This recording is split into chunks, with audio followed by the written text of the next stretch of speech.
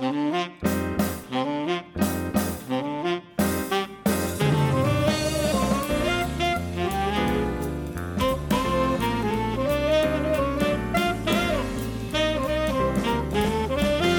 everybody and welcome to episode 533 of Conversation Street. I'm Michael. I'm Gemma. And we are going to be talking about the episodes of Corrie from the 25th to the 29th of July. Now that is episodes 10,699 to 10,704.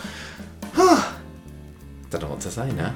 You're right, Gemma. Yeah. Gemma's alright, I'm okay. You alright, everybody? I'm alright. I've had a lovely week this week. I felt like a proper journalist on Wednesday. I was doing all journalistic kind of stuff one night. Yeah. Did my interview with Sophie Dainty from Digital Spy. I did some stuff for the Cast versus Fans quiz. Did all sorts of stuff. And that's been lovely. So thank you everybody who's who got places on our Cast versus Fans thing. Gemma, you were a bit worried, weren't you, that people weren't going to get the tickets? I think actually we have recorded a podcast since that happened, actually, hasn't it? But it's okay, it's all going well, and I've had the great pleasure to talk to some of the Conversation Street fans and do little quizzes with them this week. It's been lovely, it's been really, really nice being able to speak to people on Zoom, and everyone has been absolutely lovely. How's your week been, Gemma? Fine. How's yours been? Fine. Hot, school, journalism. I don't think I've got anything to say about this week, can you tell? Gemma, can you do me a quiz? I've already done it. Can you tell me it? Can you ask me some questions? Oh, quiz you. This is the second podcast we've recorded today, but we did a Patreon podcast earlier on today, so I don't know what that means. We just did. Just thought I'd let you know and everything. Go on, Gemma. I'm rambling today. What's going on in the world of quizzing? Things that happened between the 25th and the 29th of July, years ending in a 2 and a 7, and I sourced this from Coropedia, coronationstreet.fandom.com. 25th of July 1997. We see John Lindsay working at the airport. What is the shop and what does it sell? It's a tie shop and it sells ties. Do you need the name of the tie shop? Oh gosh, it was a funny airport related pun, wasn't it? Like tie and fly or I don't know. Go on, I don't remember. What's the answer? No, I don't know. Tie and fly, and it sells ties. Yes. Was that it? Yeah. Oh, hooray! That was good. I should be a tie shop name, obviously. Why not? 26th of July 2002. Richard Hillman is about to go and marry Gail Platt. You're going to say Gail Pratt then, weren't you? No. Maybe that should be our new name for her when she's particularly idiotic. Richard Hillman is about to go and marry Gail Platt when the police stop him to question him about which missing person. Patricia Hillman. 26th of July 2017. Billy Mayhew becomes the legal guardian of Summer Spellman. But why? Because her real dad's dead. And he said, can you become the legal guardian of Summer Spellman, please? What's the dad's name? Drew. Correct. Her dad, Drew, is dead. Go for it. 27th of July, 1987. What do Mike and Susan fall out over? So many things. I think it's probably about him wanting a kid with her and her saying, no thanks, I'd rather do work. Correct. Yes. 27th of July, 1992. What does Rita reveal to Derek and Mavis about Ted Sullivan? You got a brain tumour, innit? Correct. That's how she said it as a quote from the episode. 28th of July, 1982. Who does Len Fairclough sell number 9 to? Chalky Whiteley. Yep. Yes! Again. You've got one more. 7 out of 7, come on. Am I going to get this one? This is an easy question or a hard question? Or fair to middling? 29th of July, 2007. 2007? Is that what you said? Yes. Oh, sorry. Jamie Baldwin discovers who is pregnant by who. Oh, I don't know that question. Jamie Baldwin discovers that 2007. Violet is pregnant by Sean. Correct. Yes, full marks, hurrah! Oh, yeah, that's been a while since I've had full marks, man. Oh, I'm feeling good. It must be all the quizzing that I've been doing for the listeners this week. You're inspired by mood. all their amazing answers. I am. I've been very, very impressed. Some of the quite a lot of the well, in fact, all. I'm just going to ramp it up. All the people that I've been speaking to this week have been very knowledgeable, but some have definitely impressed me by their big old Corrie brains. Done a good job. I'm looking forward to being able to share this quiz with everyone in a few weeks. Gemma, Does anyone have a birthday coming up who happens to be related to Coronation Street? 31st of July. Yes, no? Yes. I'm getting a look, go on. 31st of July, Sue Jenkins, who played Gloria Todd. Mm-hmm. 1st of August, Jessie Evans, who played Megan Hopkins. 2nd of August, Sandra Gough, who played Irma Yes. Barlow. 3rd of August, Andrew Lansell, who played Frank Foster. 5th of August, John Sharp, who played Les Clegg. Lawrence Mullen, who played Steve Fisher. Classic. Ray, I fish him a happy birthday. Ray Fearon, who played Nathan Cooper. Anthony Cotton, who plays Sean Tully. And Oliver Farnworth, who played Andy Carver. What a birthday. What a birthday. That's actually not that exciting, though. Not a brilliant week for birthdays. What are you talking about? I'm just saying they're not exactly Emma, all A-listers. Andy, Steve. Sean. Yeah. What the hell are you talking Happy about? birthday to all those people. You I'm don't always a school bit the jealous of birthday people. week. I do. I was a bit jealous of people who have their birthdays in August because it's always in the summer holidays. I'm not. If you are somebody who has summer holidays off like me, you're not what? I'm not jealous of people who have some birthdays too hot. Too hot to have a birthday? Do you like your Can't be chill bothered. October birthday? Yeah. It's your birthday coming up soon, isn't it? It's like, how long is it? 2 months away. Better start Is thinking. it? Oh, God. 2 months till Gemma's birthday, everybody. Save up, everyone. Yeah. Anything else to add, or just want to crack on with Street Talk? Get on with it. Let's get on with it. Welcome to Street Talk, everybody. Welcome. What stories have we got? Tell me, Michael. You sound so excited to hear. Well, I'll tell you what we're starting off with.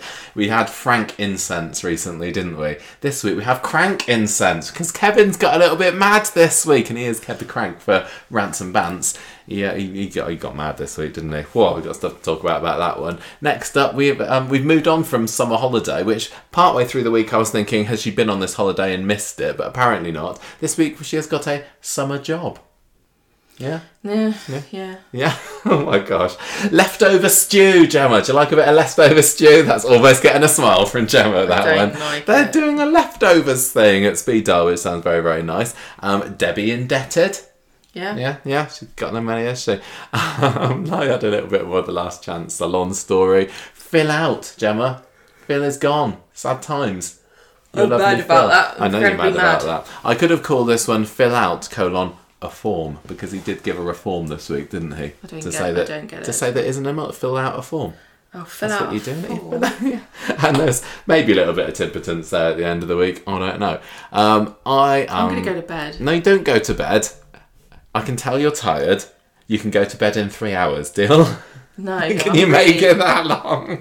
Come on, get with it. Why are you so tired anyway? What's Just been going on? drained of life. Straight drained of life. Well, I will take on the Crank Incense storyline then. And Jack has got his Levers presentation on Monday. I got all confused last week because it was my last day at school on Friday last week, and I was having a rant, as I am, prone to do. On the podcast last week, saying that what happened about his presentation, why was he giving something another last day of term, why would any teacher care? Well, apparently the schools in Weatherfield just keep on going for that little bit longer, and Monday is the day of his Levers presentation. Tyrone later on sees Kevin taking paint into the house, so he needs to paint the nursery. But oh no, there's an important job at the garage he needs to do. Stephen's brought his Jaguar in to get it, what needed doing with it? Fixing. I don't know any more than that. But Kevin needs to do that. But no, he needs to do the nursery. But oh no, he needs to see Jack's presentation. He's going to blow his gasket. What is going to happen?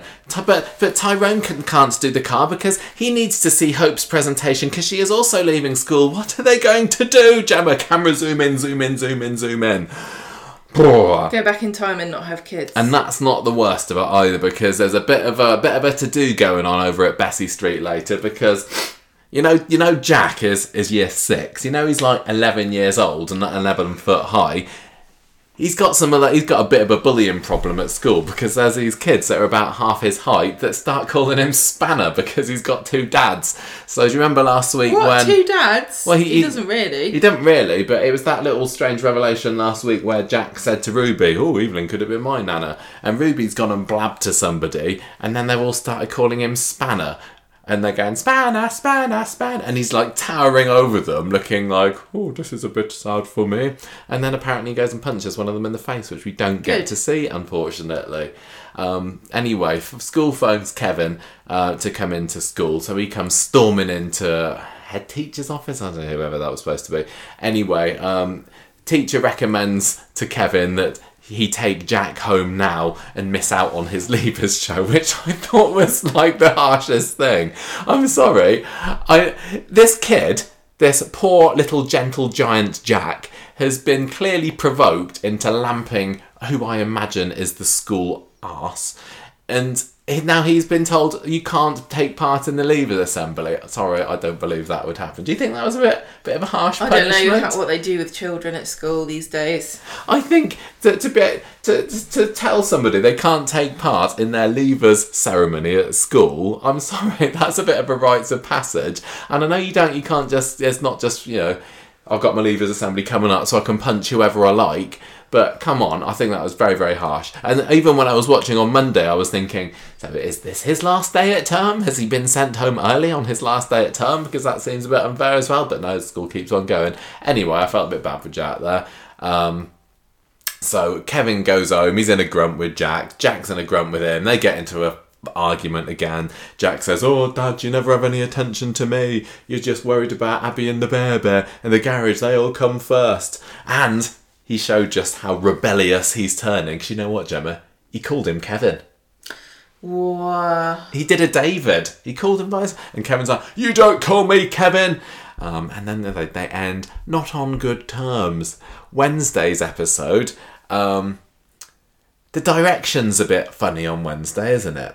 So Monday and Wednesday's episodes were both directed by Rhys Dinsdale, who Corrie reviewers might remember as having played Joe McIntyre, who got bopped with a boom back 15 years ago or so and ended up in Lake Windermere. Well, he's been on Emmerdale and he's become a director, and he was showing off his directing stripes on Monday.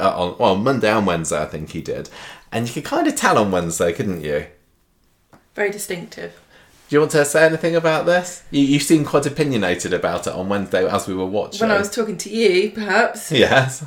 Oh, you can say it here if you want. I didn't really like it. We didn't really like it, did we?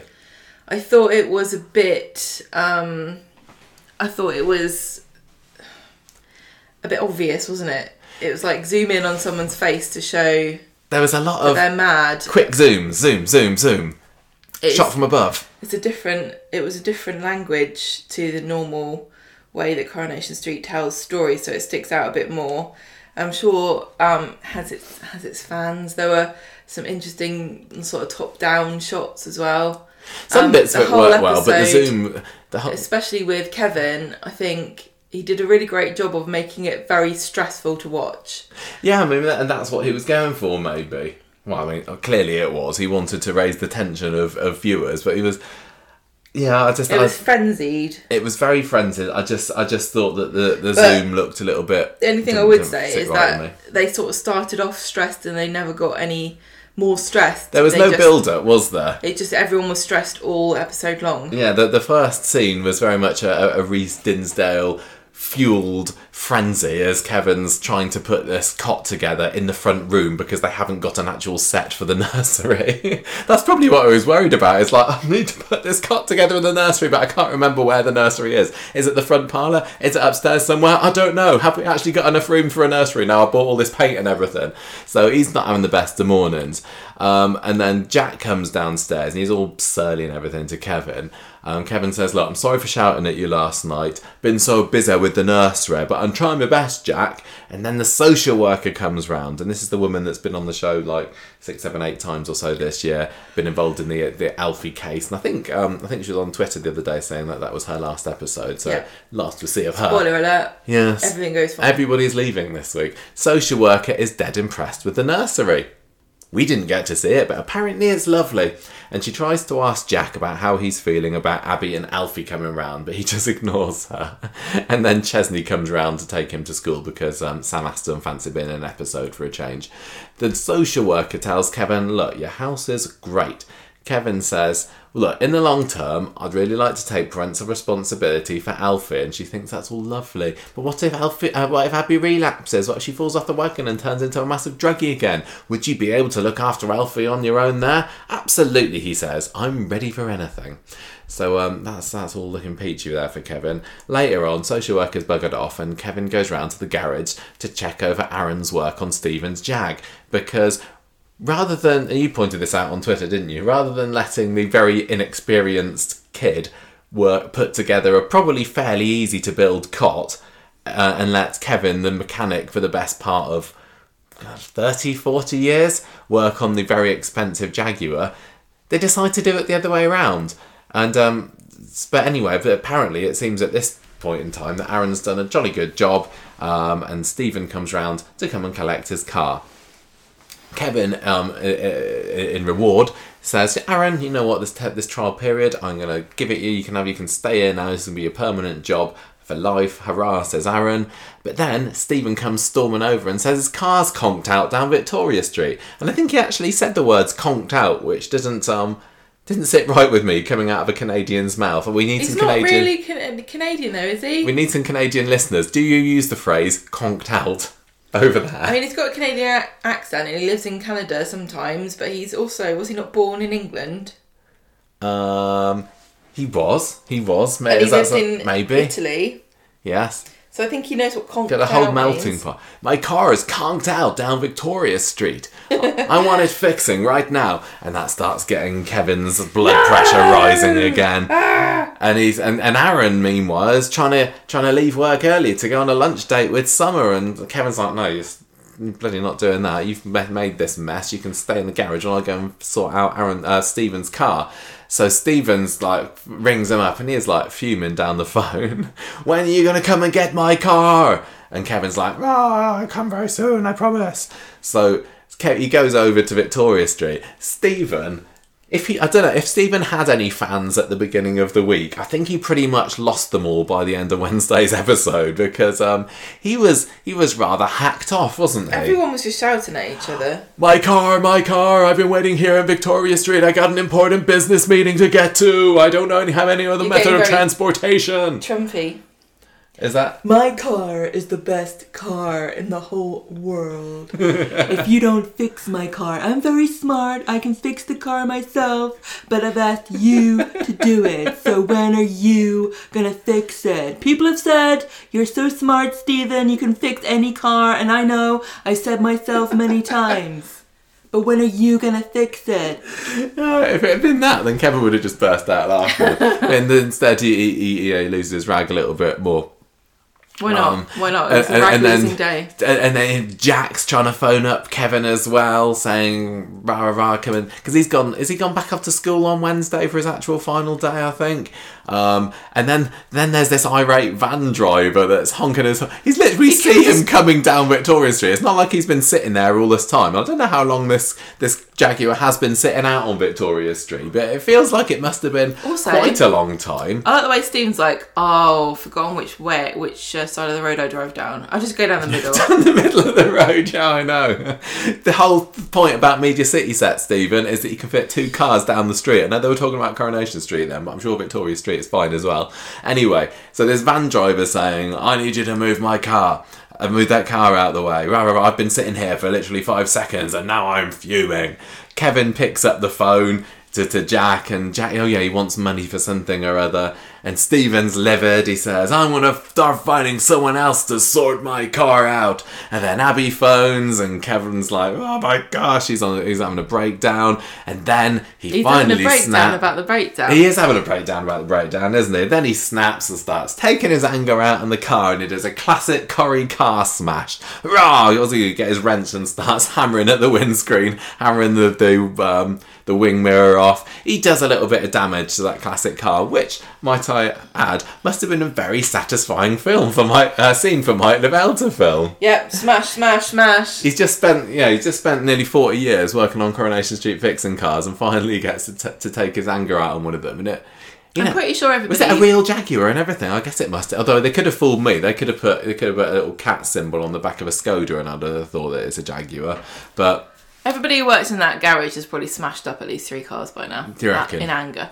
Do you reckon? Yeah. They do like to have a car smash on Coronation Street, don't they? It's almost becoming a little bit, oh no, somebody else is smashing up a car again. Didn't Maria have a go at somebody's car last year because it used petrol and it was a bit big and bad for the environment? Well, who was...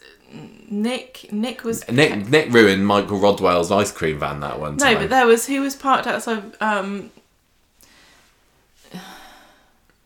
Oh yeah, somebody was in the way. Yeah, somebody was blocking. Yeah, that's right. Anyway, oh yeah, that was just recently, wasn't it? Who was that? I don't remember. Nick was there. Was it David? Maybe, I don't know. But yeah, they're starting to do it a little bit more often. I like a car smash as much as anybody else. That bonus stage in Street Fighter 2, lots of fun. But I think Coronation Street needs to start coming up with a few new ideas. Maybe they've got a job lot of windscreens. Do you reckon? Or windshields. Do you think you're not from the UK? Do you think that they just go down the local scrap thief and then say, got any cars that we can? Yeah, why not? Anyway, so after Kevin's taking his anger out on this car, everyone's like, "Oh no!" Blimey, Kevin. Never thought you had it in you. I thought you were so mellow. Kevin goes around and saying, I've never done anything like this before. I've never got mad before. I never do this. I don't know what anger is. John Stape's still got the scars. Anyway, Abby, meanwhile, is still at Wendy's house because, like I was wrong about it being Jack's last day at school last week on the podcast, I was also wrong about Abby coming back home. And I think there's about 3 episodes in the course of the past week where I thought, and now Abby's moved back to number 13. I'm just losing track of what's going on. But anyway, she's over at Wendy's on Wednesday, and she can't get hold of Kevin. She's been trying to phone him, remember. Wendy's saying, oh, you're brilliant, Abby, you've come so far, everything's going to be just hunky-dory. Stephen, meanwhile, comes mooching back to the garage later, where Tyrone's there, apologising on Kevin's behalf for making a bit of a mess of his lovely Jag, and he says, look, can you just cut Kevin some slack? He's had a proper hard time recently. Stephen, though, is not feeling particularly charitable. He's like, I missed out on a great business deal. £25,000 worth. This is what I and many people on the internet don't get. Why does Stephen have a business deal over here? I thought he came back because David begged him to come back. I'm very suspicious of Stephen. Why does he have a business deal? Why does he have a car here after all? Is it a hire car? Is it not insured? Is it actually his car? Why would you hire a Jag as exactly. Just to really show off. I think it's I'm either from Milan. Not very good writing, or there's something more about Stephen and what he's up to and why is he here than we previously thought, because he came back very quickly, didn't he? And he came very quickly in the first case to see Audrey after he was sort of warned about her. And he's trying to do deals with Sarah about Silk. If he goes down the evil villain route, this week was certainly a good step towards that, wasn't it? Because he was absolutely vile towards Kevin on Wednesday. And it seemed to be a little bit out of character for me. I mean, Stephen's never been the most happy-go-lucky, chilled character. He's a bit morose, isn't he? He is, yeah, he's a little bit, but just literally standing there, spitting bile at Kevin, who was clearly trying to do his best. And I know that he paid to have his car fixed and everything, but it seemed a little bit out of character for me for Stephen to be quite so irate at him, and it felt like it was just put in to give Kevin an excuse to snap.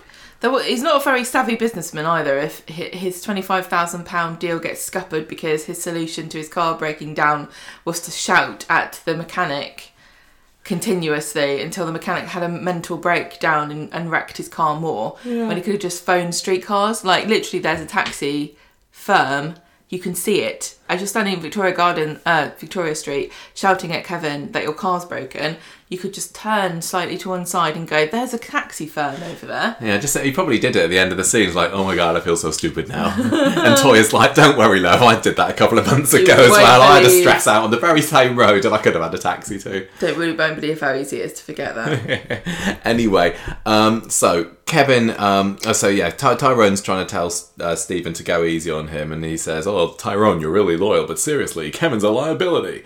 Kevin shows back up at the garage, and it looks like Tyrone's grovelling has worked.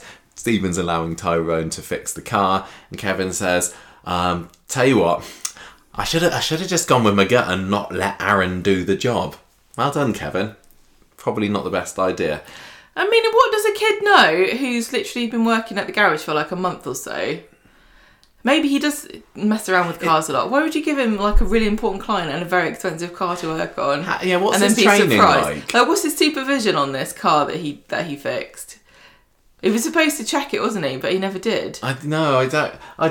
There was an seems too young. explanation in the show for why it didn't get checked before Stephen took it out. So they did cover their tracks there, but... Well, I don't remember what it was, so it didn't work for me. Anyway, Tyrone says, look, you need to tell Abby what's happened here. You can't... Because Kevin's kind of put in this predicament that, I've been arrested now, so maybe... Alfie's gonna not be able to live with it. Was that what it was? Yeah, they were just worried. There's gonna be drama with Alfie because I've got a criminal record. They're or something. investigating them to make sure that Alfie's gonna be safe living there. And do you know what I mean? Just imagine if Alfie's having a bit of a rough night and he's crying all the way through the night at 3:00 in the morning. Kevin strides into the room and whacks him over the head with a spanner. Just go, shut up. Anyway, you got to tell Abby, says Tyrone. Speaking of which, Abby comes home. Hurrah! Again, she's back she again. Does this many times. Yes, but this still wasn't it, was it? No, she's just popped in for a cup of tea or something. Anyway, she's dead excited because she's coming home on Friday. Kevin tries to tell her all about his mare of a day, but she's too hyper to listen. They end up going to the pub instead to have a drink with Sally. Abby says, how's your day? You said you had a bit of a day from hell, Kevin, and he's kind of wound down a little bit more now. He's got a couple of beers inside him, and he says, I just had snarky customers. Everything was fine. Can't tell you. He didn't want to rain on a parade, does he? So honourable. And at the end of the episode, it's left with a little bit of a cliffhanger because Stephen shows up at the police station. They have police CCTV cam and everything. And he says he wants to make a statement, but we don't get to find out what that statement is. No, it does end. The show ends on him looking very determined, sitting down, doesn't it? Yeah. And it kind of was a bit of something and nothing on Friday, wasn't it? Because it was just him dropping the charges. So was the end of Fridays. Oh, yeah. I know it's kind of nice, the end of Friday's right, episode. Carry on. Friday's episode, so just to hammer the point home that Jack has finally turned into a teenager, Friday's episode starts with him getting into a row with Kevin because he just wants to sit on the sofa and play on his zombie game, and Kevin says that you got to go and... I don't know, whatever he wants him to go. It's the first day of his summer holiday, Kevin. Come on, Kevin. Let him sit around playing his zombie game. Yeah. He shouldn't be playing zombie games anyway. He's 11. Just because he might not look 11. like... Jack's probably just gone into the computer shop to buy that. Like, he doesn't even need to get ID'd or anything. He goes into the shop. You're 18, aren't you? No, he goes into the shop and says, I want to buy Zombiesy 5, please. No return. And the man says, is it for your kid? Yeah, probably. Says, yeah. Anyway, so Tyrone comes over a bit later as well, and Kevin says, look, I've not told Abby about me getting arrested yesterday. And Tyrone says, I really think you should. # no more secrets and all that. And then the police come knocking on the door. Oh no, break cliffhanger. And Kevin's like, I'm sorry, I just kind of lost it, okay? And they said, it's fine, Mr. Webster, we are not pressing charges. Well, Stephen has come into the police station and he's decided that he's going to let you off. Phew, says Kevin. Then they get back into the car and drive off. But oh no, Abby shows up in a taxi just at that very exact moment. Abby's very good at doing things like that, isn't it? Because it was only last week that she happened to turn around the corner when Wendy came out of the house. This week she comes round the corner when the police are leaving the house. Every time that... she's going to start getting a complex that every time that she arrives somewhere, people just are disappearing and leaving. I don't know. Anyway, she says, what's those police officers doing there? Kevin says... No, Tyrone kind of came up with an excuse. He said, they're just just doing a door-to-door about something. Abby buys it. Everything's good. So they settle in. Kevin's got a lovely HD baby monitor. She's dead impressed by it. And they all go to Speed Dial for lunch, where Kevin starts to open up a little bit about the fallout that he and Jack have had this week. Then Stephen comes into Speed Dial. And he's there to see Yasmin, isn't he? But he checks how Kevin's doing, and he says, Tyrone told me he'd had a bit of a tough time recently, so I've decided I've asked the police to drop the charges. What charges? What charges, says Abby. Uh-oh. So Stephen's like, whoops, Stephen. I shouldn't have said that. And Kevin has to confess all to Abby. So they go home. Kevin's clearly insecure about looking after Alfie. And Abby has to say, look, you're doing a great job. I'm glad I know about the arrest now and it's all fine. Don't worry about it. And then he says, Jack's been a bit of an idiot and he's getting into fights at school. He thinks that I only care about you and Alfie. And then Abby starts to get the distinct impression that she's not welcome round there where Jack's concerned. And she starts spiralling downwards as she is wont to do and says, maybe it's better if I don't come back at all. And Kevin's like, no, don't go back to Wendy's. And if I was an American, I'd be able to make a joke there. Don't go back to Wendy's. I need you to make me tea instead. Yeah, they make burgers. They do make burgers, don't they? Chili. Anyway, Jack burgers. Jack just kind of pops up towards the end of the episode. He's having a bit of a chat with Kevin outside the cabin. He's calmed down and everything. He hears he hears Kevin. Well, Kevin tells him that maybe Abby doesn't want to stay anymore. So Jack gets a little bit guilty about that. Heads inside and Abby says, "Look, I know that having a new baby brings about a load of new changes and everything, so I've decided I'm not going to come back until you're all ready." And Jack completely loses all of his teenage angst that had been building up inside him. He has his hormone level just goes whoop, and he says, I love you, we'd be lost without you, Kevin wants you home and so do I. And he says, sorry Kevin, I've been an arse all week, Abby, can you stay with us? And then they have a very heartwarming scene at the end of the episode where he gives her his end of year presentation to read, which is very schmaltzy and soppy and it's like, moving on's hard and change is good and it sucks that my mum died when I was little and so it's pretty rubbish that I lost my leg and got sepsis and everything as well, but you know what, at least I've got me dad and he's met a funny and brilliant woman called Abby and we're a family and whatever life throws at us we'll be able to deal with it together as a family. And I can just imagine him reading this out on his Leavers ceremony and all the people in the audience are going, what is he going on about? Everybody else is just saying about what a lovely school that they've been to and what the funny memories are. I enjoyed doing maths. I like making a paper mache. I like doing PE and my favourite bit of school is break time and lunch time. And Jack's there kind of spilling his heart guts out about his family and they're like this isn't PSE. This isn't about that, Jack, but never mind. It's very, very sweet. Abby gets all teary and they end the episode with a big old Webster hug. And a suspicious zoom.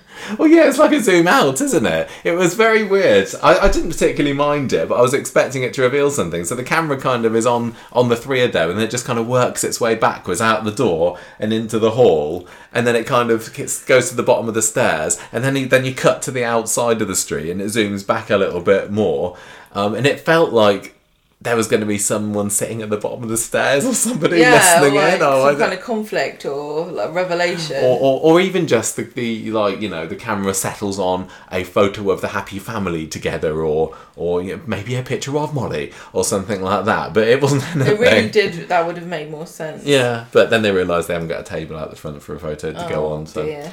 Anyway, that was that storyline. Gemma, what did you think of the Webster Woes this week? I didn't really like this manufactured, I don't know if you really want me to come home. Oh, you do. Like, it felt like we spent the whole of Friday's episode getting to where we started on the beginning of Friday's episode.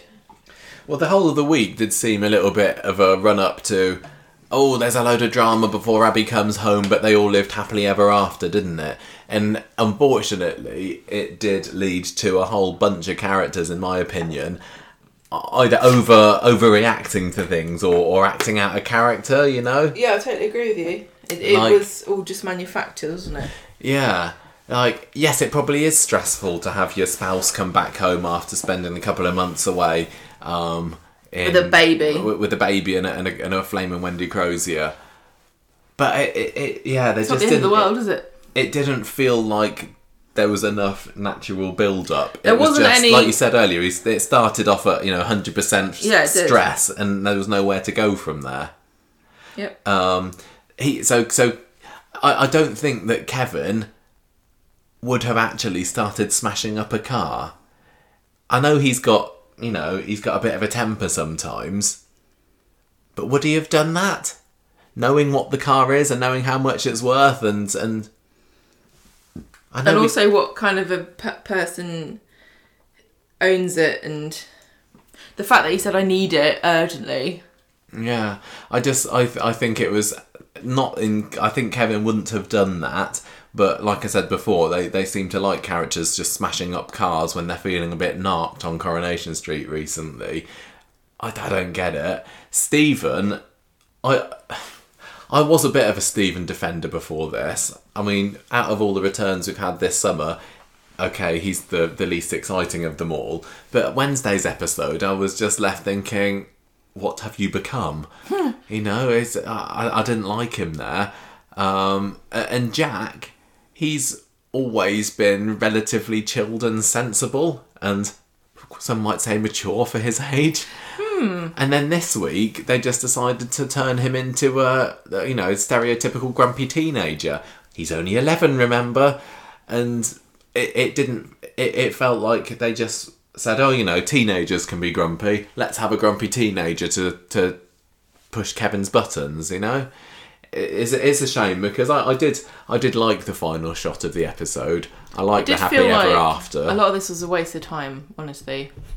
It was just like, Abby's coming back, what drama can there be? Let's have this. And there's probably going to be like no consequences to any of this. Stephen's decided to drop the charges, so, what's going to happen to his car? Did Kevin say that he'd pay for it?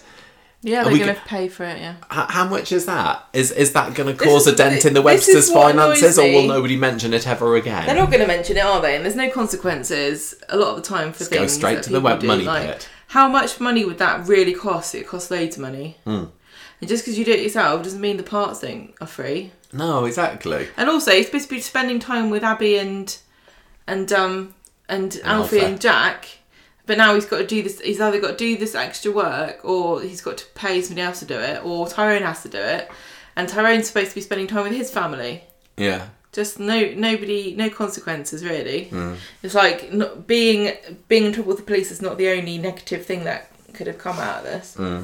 It is funny to think that that now Jack and Hope have now left primary school. Like, it's funny having the two of them next to each other, isn't it? And seeing Hope, I think, comes across as being quite young for her age. And, I teach year 6, so I know what year 6s are like. And as much as we kind of make fun of Jack for being a little bit older than he should be, there are year 6s that I know who are, quite tall and mature and voices deepening and everything like that. So it's not really out the realms of possibility. But Hope comes across as she's treated younger than she is. But it'll be funny seeing them dressing up in their Weddy High garb this year. Was it? I mean, I guess it must have also been Sam's last day at school as well this week. He appeared in one scene, didn't he? He had his walkie-talkie. Right. He was talking to Hope over the walkie-talkie. That was weird. Yeah. It felt like that could have been filmed at any point. But mass exodus from Weatherfield High this week. Anyway, what else have we got? Do you reckon has Aaron ended his illustrious career as a mechanic after screwing up on the Jag, or is he going to be sticking around for longer, do you think? Surely it's their responsibility, because he's just like an apprentice, isn't he? It felt... He just... I don't know. I don't want to be stereotypical or anything here, but he doesn't feel like he's typical mechanic material. You know? He doesn't seem refty tufty and manly enough.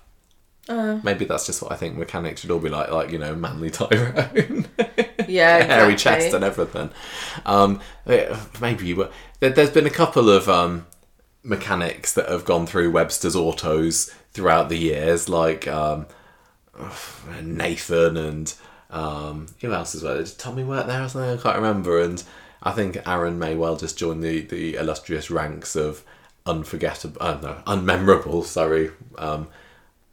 mechanic-y people. That's a good top 5. Most top 5 forgettable top 5 mechanics. Most boring mechanics at the garage. There've been more than a few of them. Freddie Smith, there's another one. Abby. So anyway, everything's all hunky dory. Shea Webster, just in time. I didn't like the whole. I'm not going to move in here then because I think we're moving too fast and I don't want to upset you and Jack. It's like, oh, for God's sake, you're married to each other. Well, that's what I thought. And where are you going to live then? I thought we had this whole story about how you couldn't support yourself. Well, didn't she say she was going to go back to live with Wendy's? And Wendy's like, I want to retire. I want to, exactly. You're my last person. Take the hint, Abby. I've closed the door on you. You're not coming back. I've changed the locks. I don't think I'm... You're right that they're married, so really she should just go back there anyway. But I don't think I'm completely invested enough in Abby and Kevin's relationship for me to go, oh no, this would be terrible if... That's what I was thinking. It's like go on then. Go somewhere else. But where are you going? End, but yeah. Anyway. It was really nice to see them hug and be a united front, but I didn't actually care about how they got there. I'm surprised, considering that Toya was in tonight's episode in the psychic storyline, that they didn't have her kind of loitering around watching baby Alfie going back into number 13. It's really maddening and disgusting how much she's been like whitewashed out of Alfie's life so quickly. Yeah, I mean, the fact that she was in it tonight for just a couple of scenes, it feels like, well, this is a warm-up for Toya's return, and maybe we'll see more of her next week. Well, she hasn't been anywhere. No, she's just not been in the show for a few weeks, has she? So maybe she's going to be, getting her hackles up when she sees them parading Alfie down the street in the pram. I don't know. I guess we'll have to wait and find out. And that there's still, I don't think it feels like, although she has now retired, it feels like there is more to come for Wendy. I know, what was the point of Wendy apart then? from that little scene with Ken last week, which was kind of nice, but like I think we said in last week's podcast, nobody was begging for closure for Wendy and Ken. I'm thinking, this character could have been anybody. It didn't just have to be Wendy. And it's almost like, they were looking for a character to do the job, or looking for an actor to play the part. And Roberta Kerr's like, hello, I can be in it. And everyone's like, no, you can't be in it. You're Wendy Crozier. Hang on a minute. Maybe Wendy Crozier could be doing this for a living now. I don't know. But anyway, it was an okay story. There were just bits of it that didn't really sit right with me. But I think it's time to move on. So, Gemma, tell me all about Summer Job. And that's not kind of anything sexy or kinky that she did not give to Aaron in bed on Friday's episode. On Monday, Billy tells Summer that she needs to start thinking about what she's going to do now she's not going to university.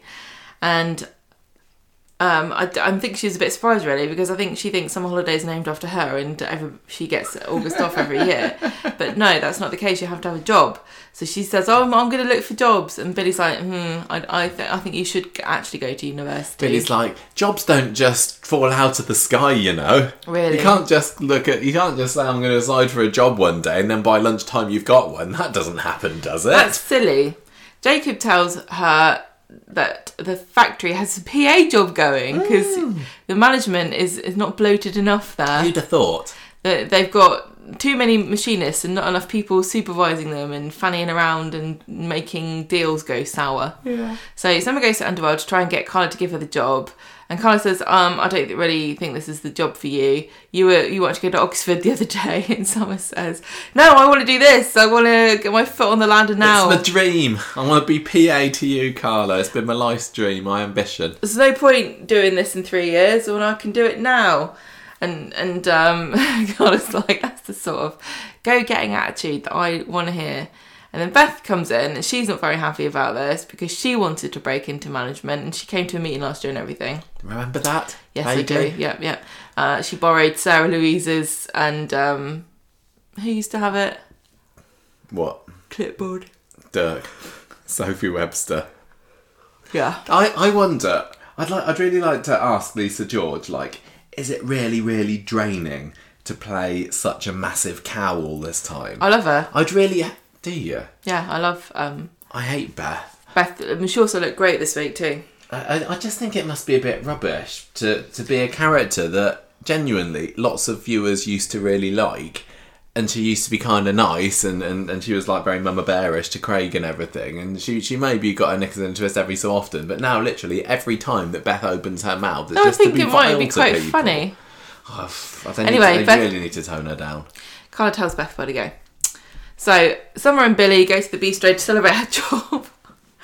Billy's like, well, you know what? I was wrong. You showed me, Summer. You can get a job just by thinking it. You ask the universe and it happens. You manifested your destiny.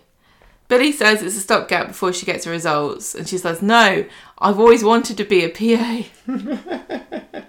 So on Wednesday, she's dressed up for her first day at the factory. She's excited, but she's nervous. And Beth's still being cowy to her. And Sally's trying to get her to back off and tell Summer to come and see her if Beth causes her any trouble. Then we see Summer having lunch with Aaron in the pub, and he's telling her about how he's in trouble at the garage about this drag thing.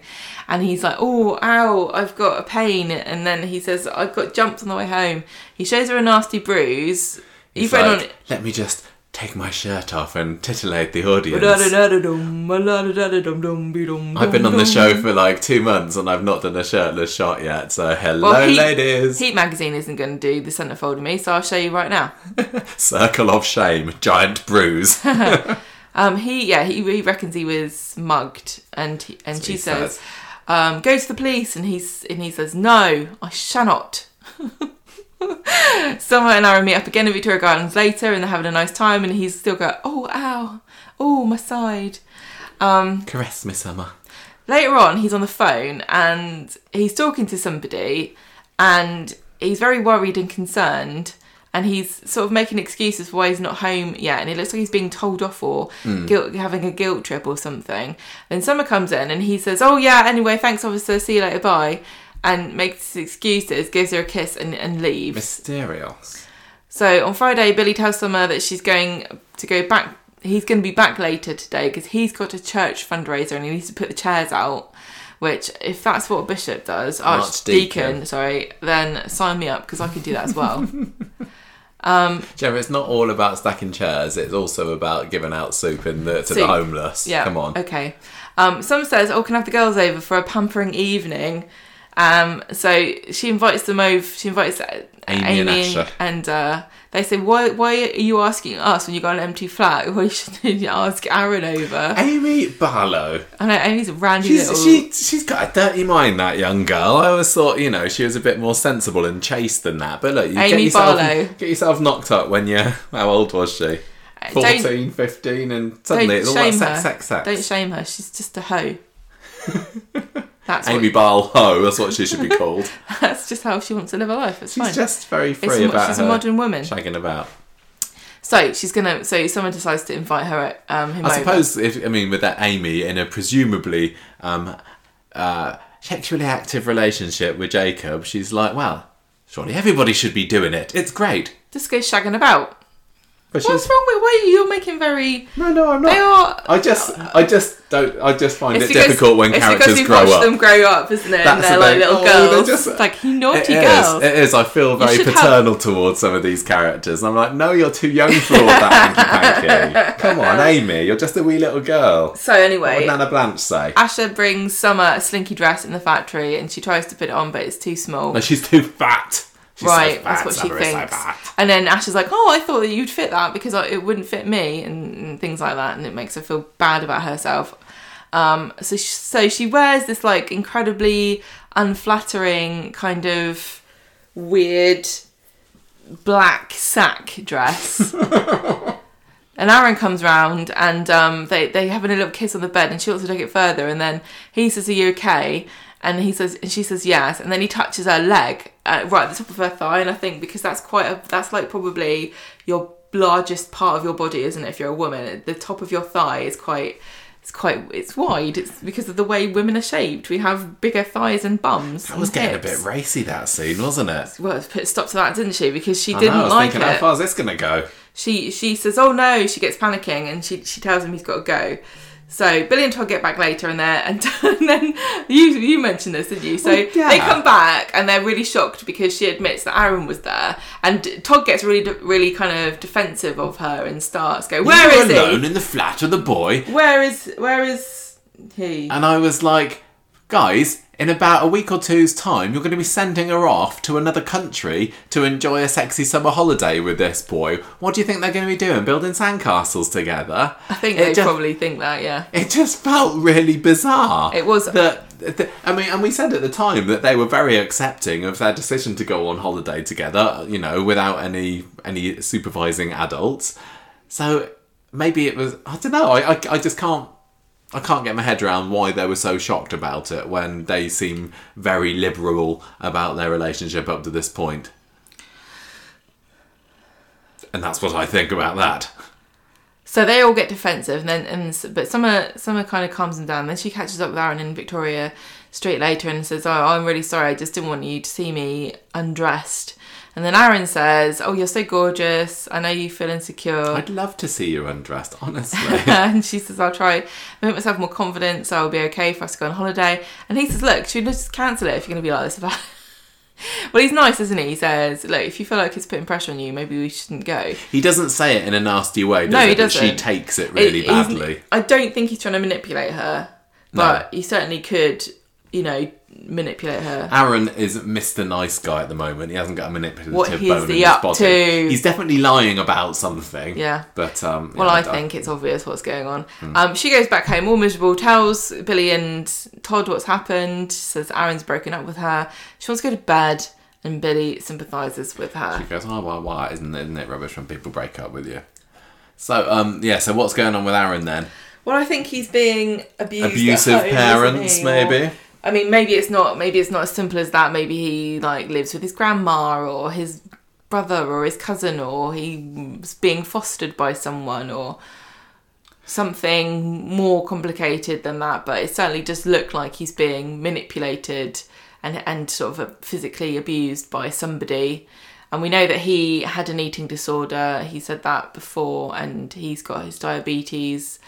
But it does make me wonder, is he lying about some of these things? Yeah, maybe. And also, how difficult must it be for him to manage his diabetes if he's also in an abusive household?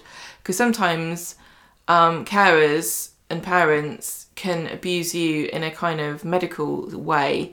I don't believe you've got anything wrong with you, or I don't think you're kind of just being silly and playing it up. You don't have diabetes. I'm not going to get you any of this insulin. You're just playing it up for the doctors, kind of thing. I wonder if they could go down that route, because that's. Are you getting at all Curtis vibes from Aaron? Because, Mr. Nice Guy, something funny and medical about him. Don't know whether you can trust him. He's got a secret that he's keeping from the very sweet, innocent girlfriend that's a main character on the programme, I guess so. I don't know that he's lying so much as not divulging all the information. Also, if he's being abused, I can't see how he's going to be able to get away. On the phone, it seemed like he was being harangued for not going back at a certain time when he was supposed to be back home, and he was late or something. So why is he allowed to go on a holiday? What's going on there? Maybe they don't know. Maybe he's broken up with Summer because he actually can't go on holiday anymore, and he's trying to find a way out of it. Find a way of weaseling out of it, maybe. I was also wondering as well that if his parents or carers or whoever's there with him are physically abusive to him, you'd think that he would have lots of different bruises on him and not just this most recent one. So if he was going to get his kit off for Summer in today's episode, you might have seen that, and then it might have been the jig's up for him. He's also not very good at hiding it either. Oh, ow, no, I'm nothing wrong with me. Oh, ow, my pain in my side. Come on, Aaron. Yeah. I'm struggling to completely despise or have no interest in this, because I do kind of like them as a couple. Summer, I prefer the old Summer, but I think that they're quite... Yeah, Summer's robot's not here today, everybody. I'm sorry. I think Michael forgot. No, I didn't forget. Good. You've made your feelings on Summer's robot very clear. Oh, that's right. Blame me. Call me the party pooper. No, I kind of like them together. Summer's a bit dull. Aaron's a bit dull, but they're fairly inoffensive. And when we had that scene with him on the phone to his whoever it is on Wednesday, that was the most I've ever been interested in him. So I was a little bit disappointed that it didn't go any further into that mystery on Friday. I hope we get to see a bit more of it next week. I don't know. We'll have to wait and see, I guess.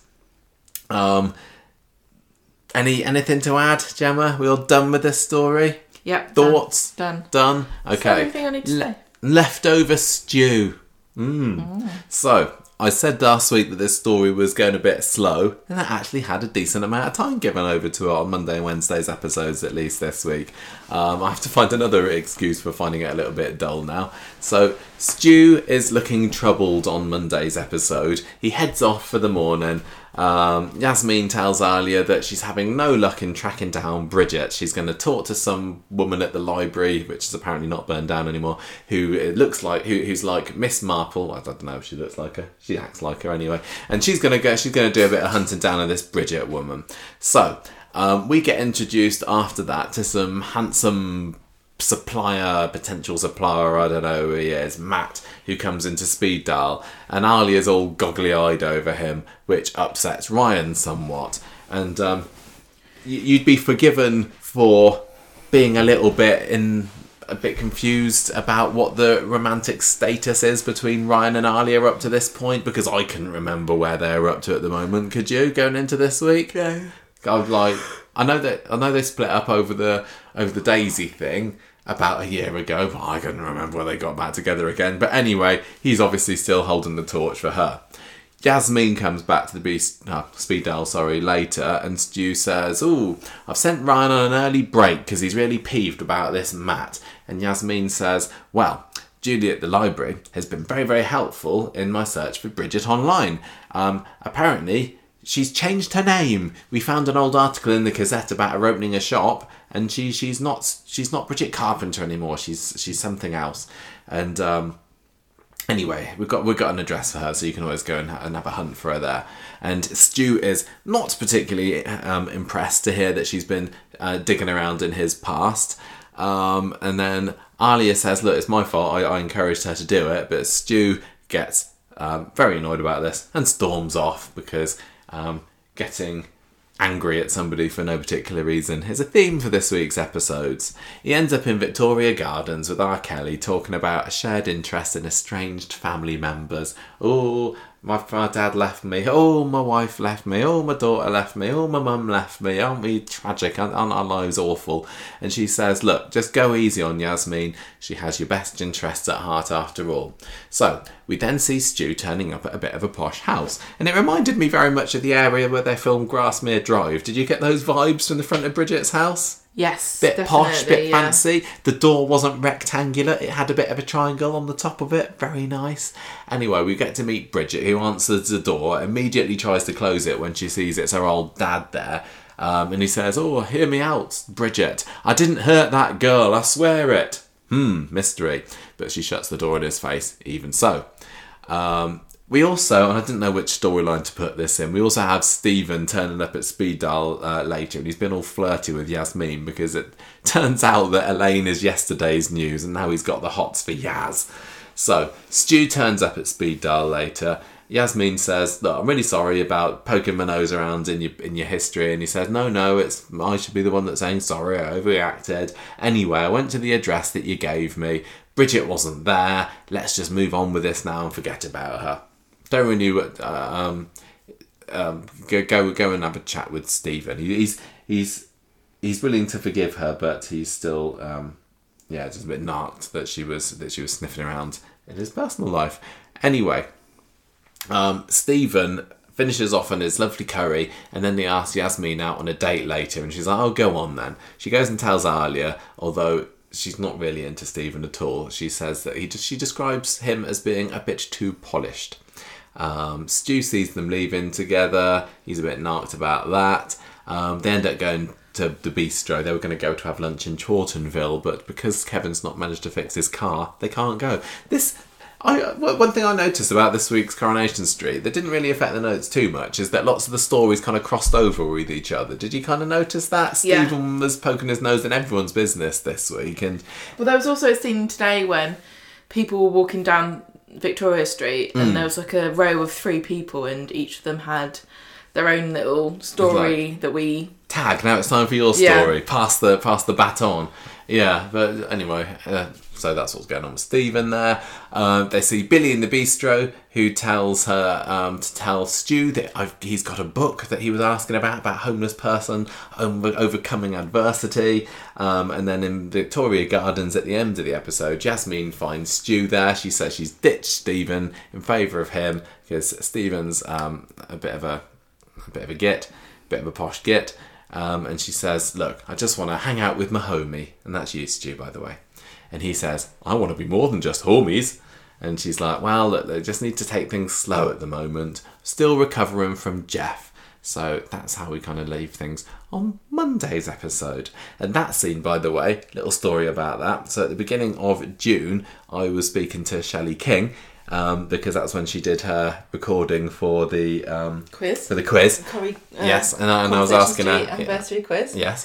And I was asking her, you know, how she's been at work. Because Yasmin had been a bit quiet recently when I recorded that, and she says, "Oh, just been recording a scene outside, and it was absolutely freezing cold, and it was supposed to be the middle of summer, and we were all there with coats on and being freezing, and it was a little romantic scene with me and with Yasmin and Stu. So I think that was possibly it. So there we go. That was quite nice when I saw that. And that's happening. why it looked cold. Because it was a little cold snap at the beginning of June when they were filming that, and not in the heat wave that we're currently enduring. Wednesday, Yasmin fills Alia in about the whole Stu situation with Bridget. She also tries to kind of dig for details about her and Matt. Or maybe you're still holding a torch for Ryan, Yasmin said, but Alia won't say. Then later on, we get an old mate of Stu's who comes into speed dial. Very happy to see each other. This bloke, did he used to be homeless? Was that what it was? I'm not sure, but they obviously had some kind of shared history. But now he's got a job as a greeter in Freshco's and he's waiting on a flat and everything. And Stu says, look, I'll get you some food. But then he pays for it himself, doesn't he? He puts some of his own money in the till because this bloke hasn't got anything to give himself. Well, he came in and he just wanted onion bhajis, and then Stu was like, oh, you have to have more than that. And he says, oh, I can't really afford it. I'm thinking, why did you go into speed dial if you only have enough money to buy onion bhajis? Why would you not just go to Roy's Rolls and have like a full meal? Or the Co-op, or literally anywhere. That's the most expensive place to eat on the street. On Victoria Street. Yeah. But he just likes a good Indian. Maybe he just likes onion bhajis. Maybe he did maybe he's on a diet. The onion bhaji diet, maybe. Yeah. Anyway, Yasmin spots Stu putting this money in the till and she says, oh, it's very kind of you. And she gives him a peck on the cheek. And then Stu says, he comes up with a genius brainwave idea that we could tackle food waste by giving free leftover food to people who are skint. Or does he say they're going to sell some leftover food at reduced prices or something? Yeah, they said they were going to do that. Yellow sticker in thing. So at the end of the episode, they're all the local business owners. So there's Nina representing Roy's, there's Dev, there's a few others I can't remember, all getting together about how they're going to tackle food waste, which is a nice little up-to-date, modern, relevant topic.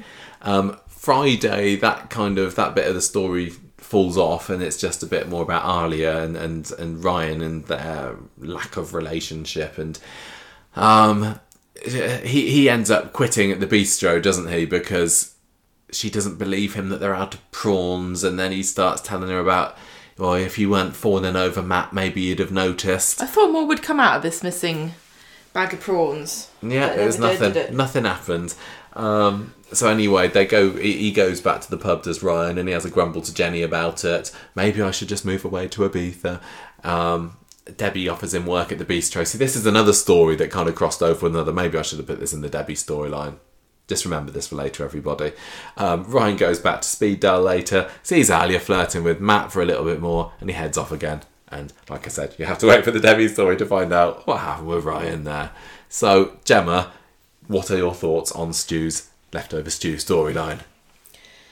Come on. I want to hear some passion about this.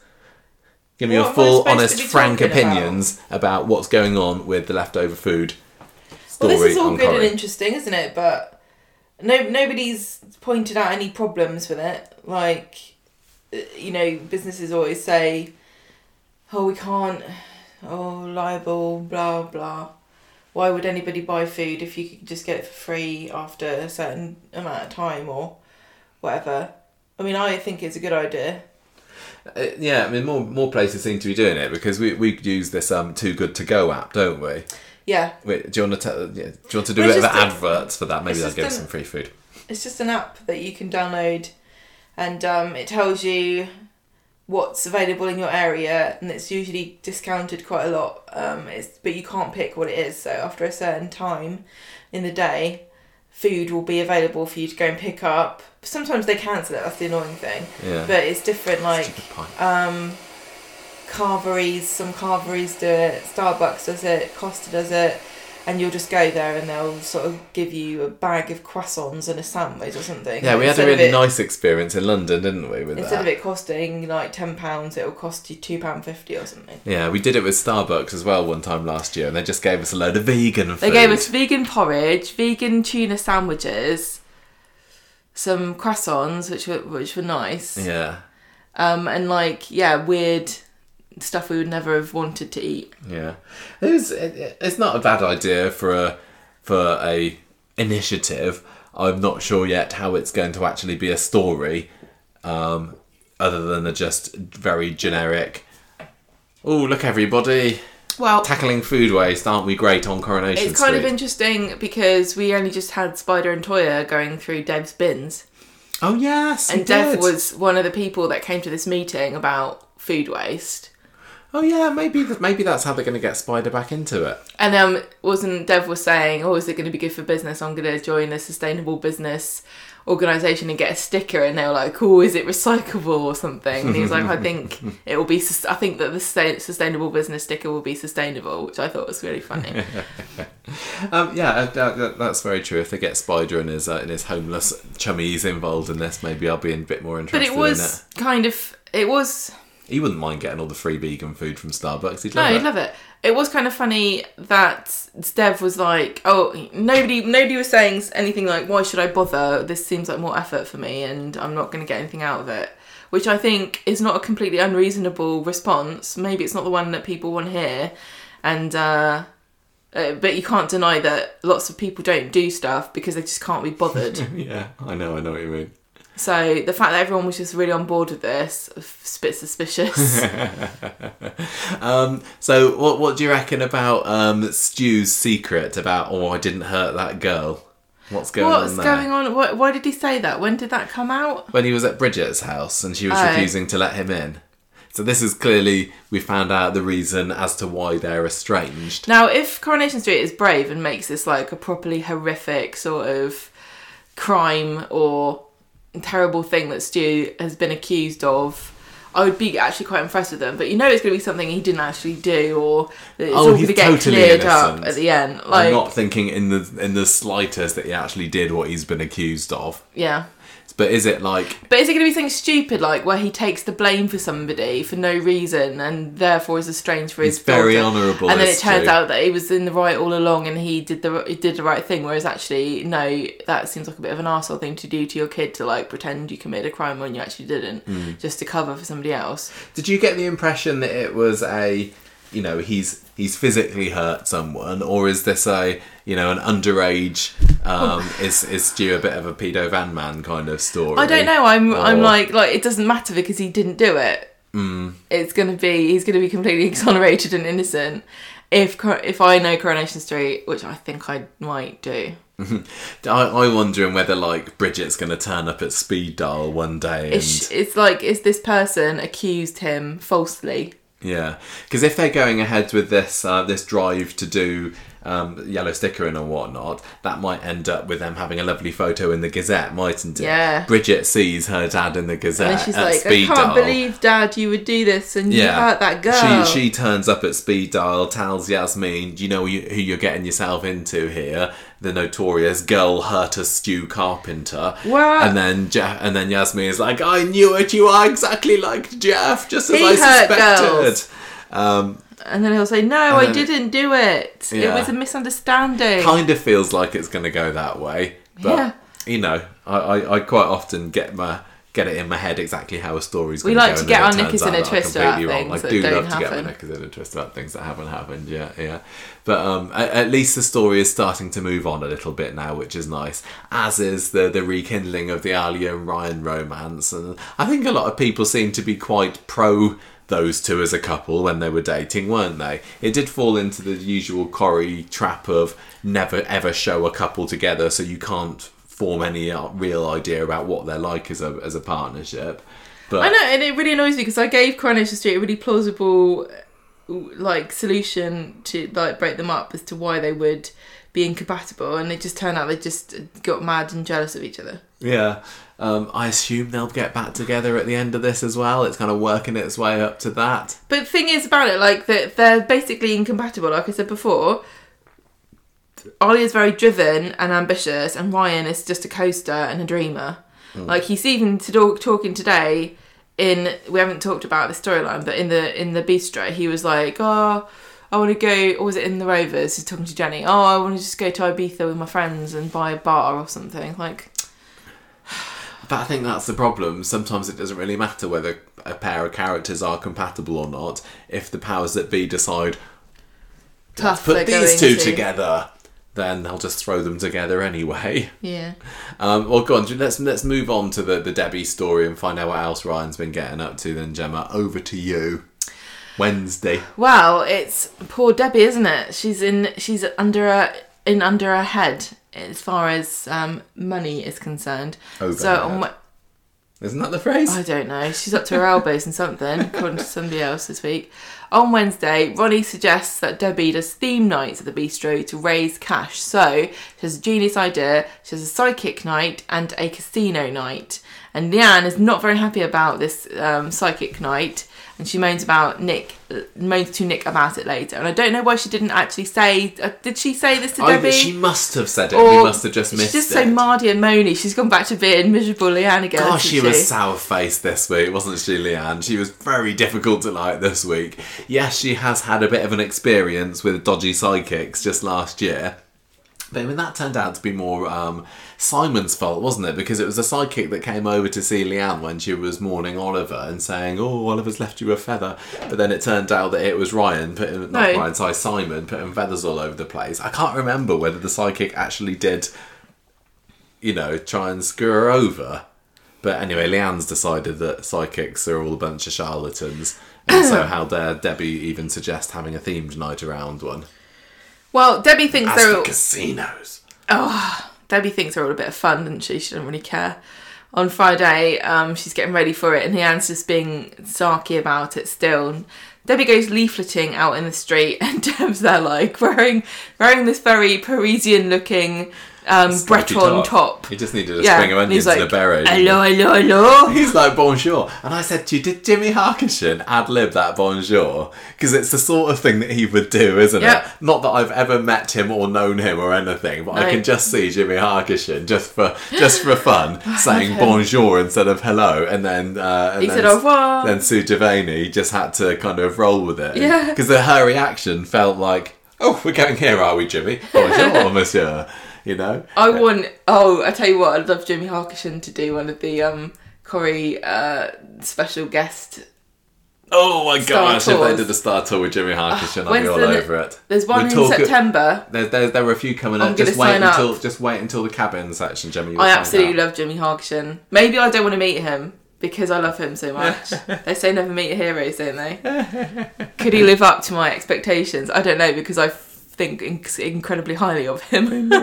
So anyway, French Dev's like, oh, casino night, it sounds so good. Then she gets into a war of words with Bernie, who is asking her for compensation for Paul because he's traumatised over what happened to Ed at her hotel. I was expecting Bernie to be super into the idea of a psychic night and come and be a rival psychic, or stick her oar in and be like trying to flog tarot crystals. Cards, it's all about the crystals. Yeah. I think she would have probably done it cheaper than psychic Sylvia.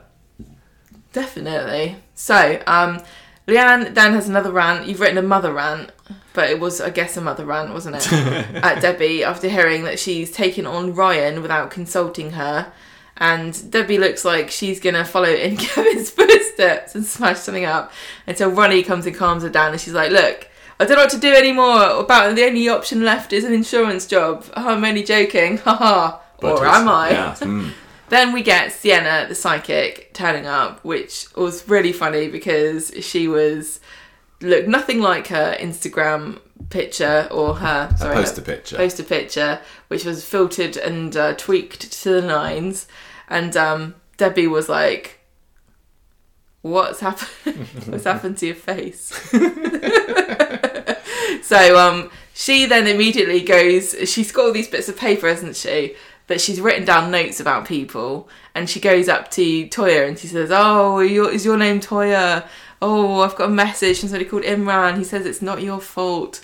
And Leanne's like really furious. And I'll tell you what, whenever this trial's going to happen, I think they need to get Psychic Sylvia. She can be a character witness. She can, can't she? She can say, I'm going to channel Imran Habib. He says it's not her fault, Your Honour. Okay, case That's all dismissed. the evidence I need, yeah. So, Leanne doesn't like this, as you might have guessed. She gets furious, and I think... She and Toya end up just leaving in the end, don't they? Yeah, Toya looks a bit like... Well, yeah, when the woman says, Imran says it's not your fault, Toya almost does give a look of... But really? It is my fault. It's either that or it's a case of, this woman's onto something here. Maybe she is psychic. Does Toya believe in psychics? Why not? They head off to Leanne's flat and Toya says that she's exchanged a few messages with Spider. Then we come back to the bistro and Sienna is chatting up Ryan. And she's like, oh, I can tell that you like beaches because you look like sort of vacuous idiot that would spend their holiday enjoying the beach, which is the most boring holiday destination, as we all know. And she's like, oh, where do you like? And then she says a bunch of places, and then she says Ibiza, and he's like, how did you know? Well, yeah, she just does a classic. What's it called? Cold reading, is it? It's where you just say a load of things until somebody says, that's me, I've got a dead granddad. How did you know? Oh, was he salt of the earth? Did he like to go and sit in his shed? Really friendly, yeah. Did he give you Worth's Originals? Really into families, yeah. Did he like Yorkshire puddings? So Sienna's talking to him, and he says, she kind of tells him that there's a gig abroad waiting for him or something. Yeah, she's going over to Ibiza herself next week. She's going, I can tell that there's a job in Ibiza for you because I'm offering it to you. That's right. Because psychics can make their own future. But he's like, I can't afford to go. And then Debbie seems to have an idea, and she gets completely sozzled, and she starts confessing to Ryan about how in debt she is. And she says, I've got a plan, and this is an original plan that nobody's ever thought of before. This has never happened before on Coronation And it certainly never happened in exactly this same spot. It definitely wasn't a member of your family that was involved in it the last time it happened as well. Do you know the old Connor story of the Bistro Ninja? He's like, I used to hear about this all the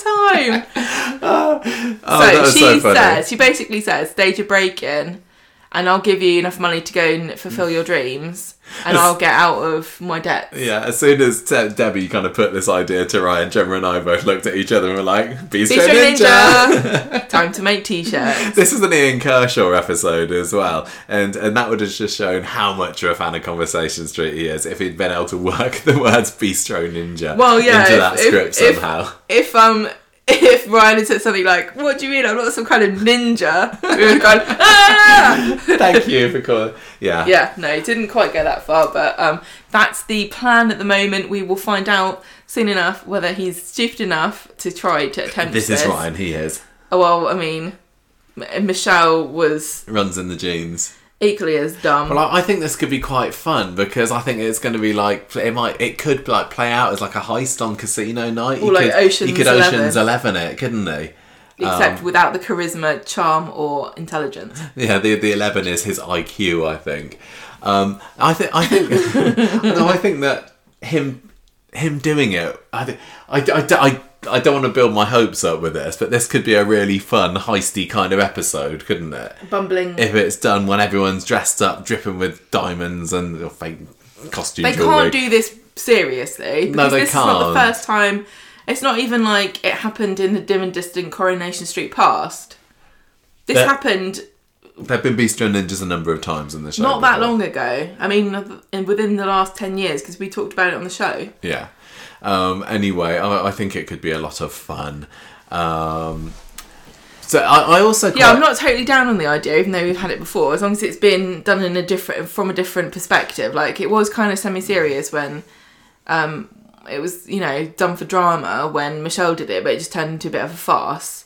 Whereas if they made it a farce from the out, and the fact that it's Ryan doing it gives me a bit of hope that it's going to be a bit of a bumbling. Well, yeah, I like Ryan. Yeah. Ryan Prescott is a decent kind of comic bumbling actor at times, and I think it could be well done. I like the idea of everything dressed up in casino themes. I thought the psychic night itself tonight was quite fun. And yeah, it could go well. Obviously, he's going to get caught. I don't think that this is going to be the end to Debbie's problems. Methinks things might get worse for Ms. Webster rather than better after this idea. But yeah, I'm kind of into this. I liked her talking to Ryan about explaining about all her businesses.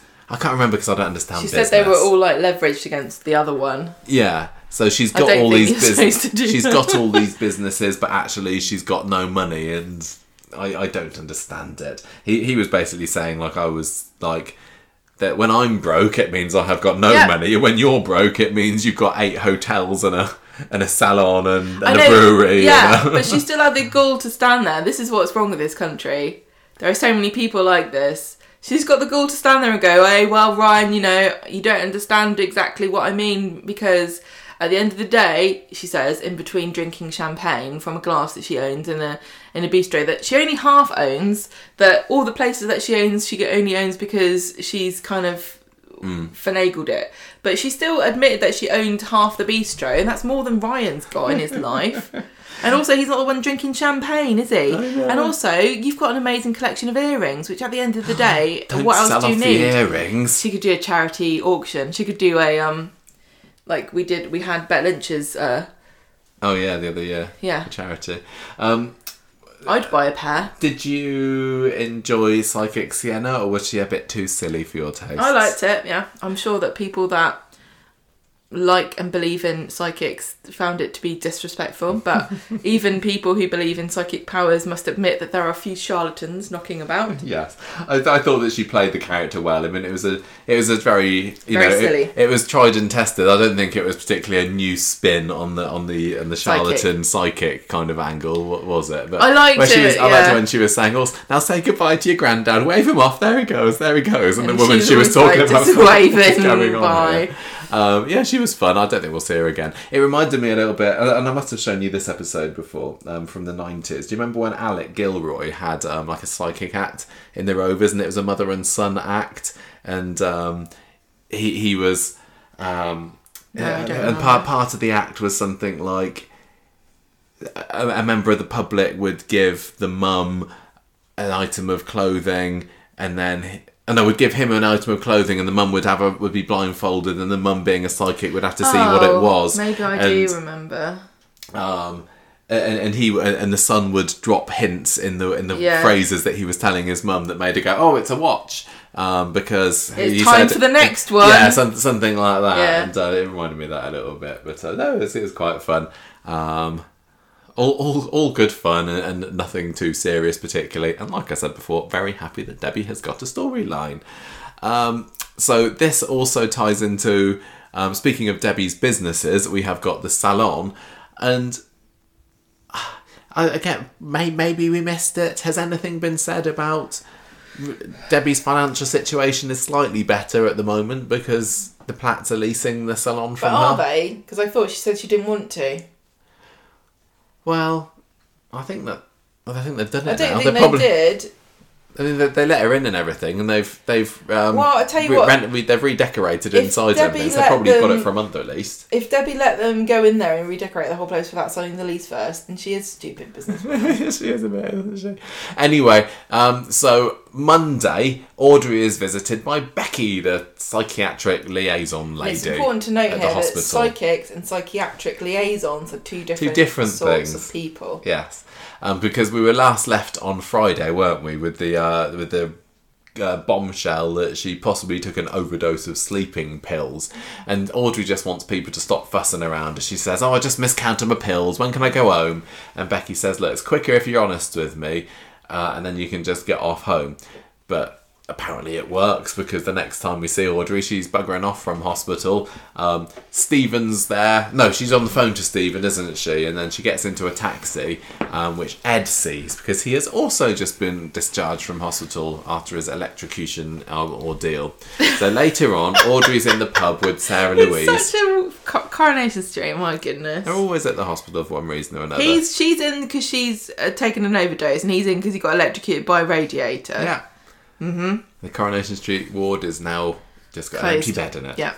Anyway, she's with Sarah Lou in the pub later, and Audrey says she's just saying, I'm fine. Stop talking to me about stop talking to me about everything.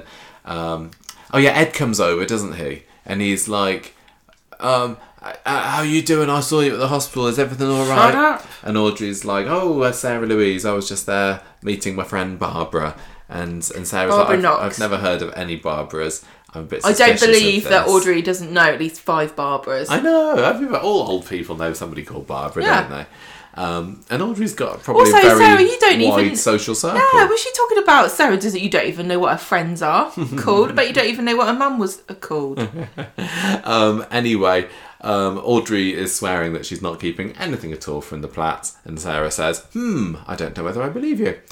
So Wednesday, it was mentioned. Wednesday, I've forgotten about this completely. Debbie tells Audrey that the lease is ready to sign if you want it. The whole of Wednesday's episode is actually, correct, everything I just said, is Wednesday badgering Audrey to sign this lease. Yeah. And Audrey isn't particularly bothered by this. So, she's just kind of saying, I need a bit of time to think about it.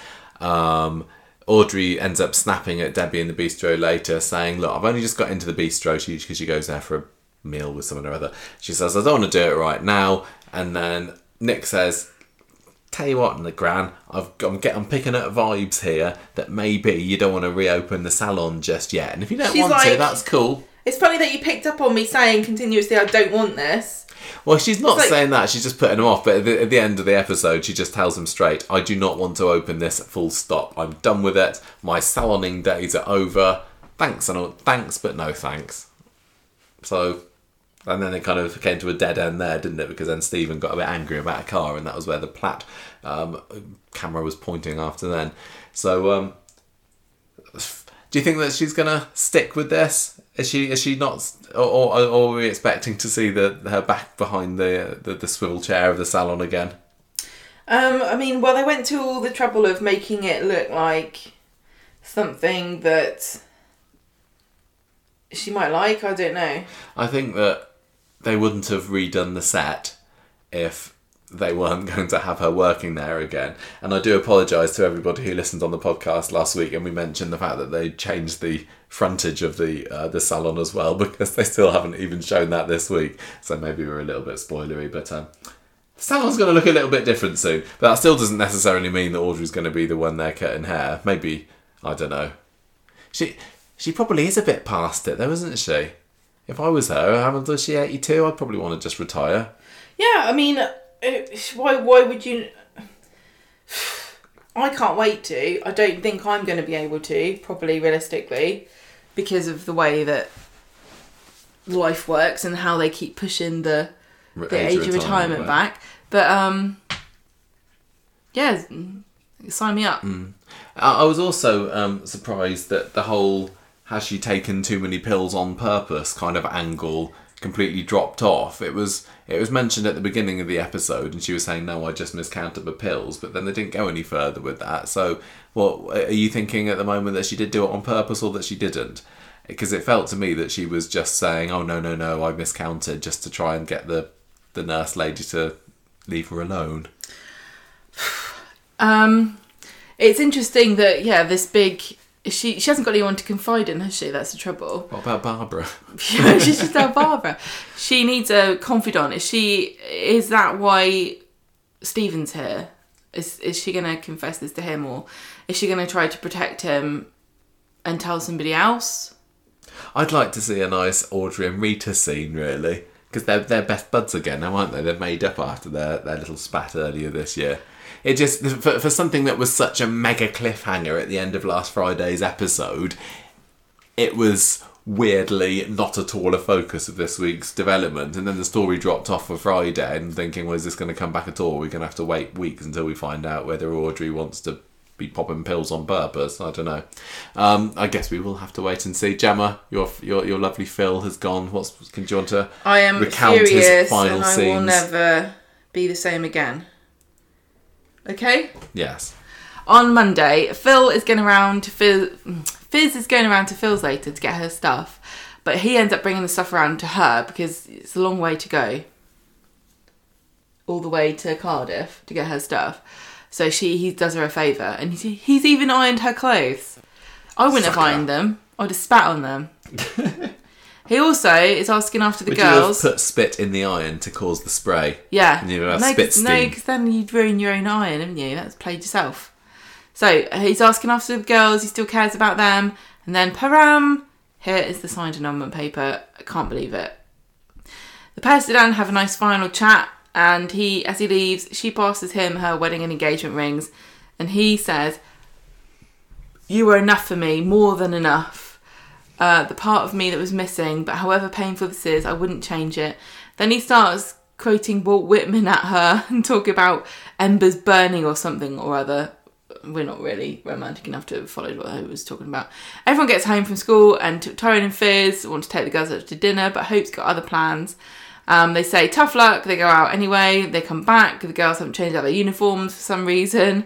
Yeah, they went out to dinner just still in their school uniforms. What's going on there? Fizz and Tyrone are all over each other, and Hope's like, "Pass the sick bucket."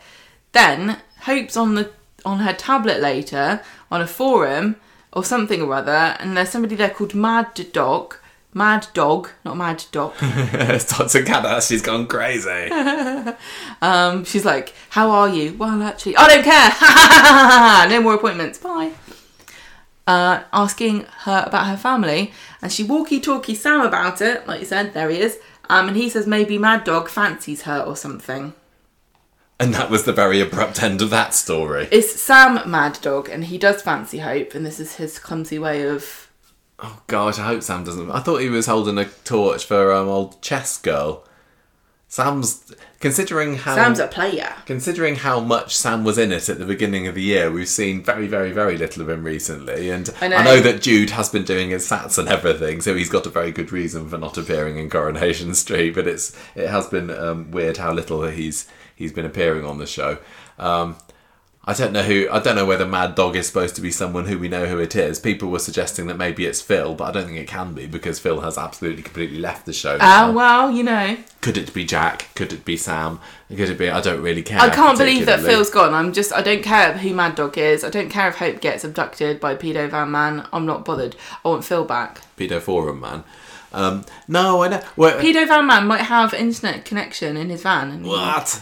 He goes around and goes on forums. We were kind of caught off guard by Phil's leaving, weren't we? And I did say a few weeks ago, I think he'll be gone on the Monday, because that was after the wedding, wasn't I? Yeah, you did. I said, wedding on Friday. The way Coronation Street works is that he'll be gone on the Monday. I was just... Took him another week. See, I am also psychic, and I knew that it was going to happen on a Monday. But after it happened, we didn't realise, and it needed Coronation Street to put something on social media the next day saying, no, he's really gone. I know, I'm honestly gutted. I want him to come. Why is he gone? I hate Fizz and Tyrone. I think they suck. It kind of, just made a lot of what happened last week a little bit pointless. It's like, we need to sneak about. We can't let anyone find out that we're together. Oh no, he's found out we're together. Now he's not going to sign the annulment. Oh, I'll sign the annulment. No, I've changed my mind. I'm tearing up the annulment. Ha ha ha. How are they going to get out of this? Literally, next scene, here's the annulment. Bye, I'm going. It felt like it was a big build up for nothing. That's how I felt about what happened with Abby and Kevin on Friday. Yeah, just causing drama for drama's sake. I won't move in with you then. Oh, but I want you to. Oh, and okay.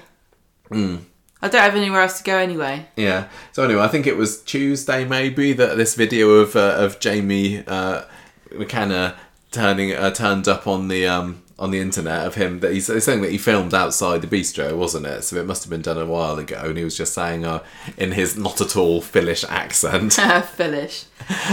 Yeah, I'm going. So that's me done. I've had a great year on Coronation Street. The modern day Jack and Vera are back together again. Boo! Why? I don't get it. There are no way the modern day Jack and Vera. But the Corrie really are really trying to push this, aren't they? They had, I can't remember, was it last year they had that in the scripts about them being that, and there were magazine. It was on the front of a soap magazine saying the new Jack and Vera. I don't think it's fair to compare them because they're nothing like. Yeah, but you keep saying that. But I think I personally think Jack and Vera are the modern Stan and Hilda in many ways. I don't see. I know that Tyrone's, a proper man's man, and Fizz is, she's trying the best for her family, but they're their own people. I think the trouble with the comparison is that it invites you to pour scorn upon Tyrone and Fizz, which I don't think is fair, because I think in many ways that you could argue that they are a similar. They kind of inhabit a similar space to Jack and Vera, but they certainly aren't the new Jack and Vera. Well, no, there's a distinction to be made there. Jack and Vera are all about kind of sneaking around and getting one over on each other and playing tricks on each other and going and Jack would sneak off on his window round and have it off with Dulcie Froggatt and Tyrone. Yeah, but I think that you're talking about the reality of Jack and Vera, and when people say, "Oh, the new Jack and Vera," they're talking about Jack and Vera when they were dead.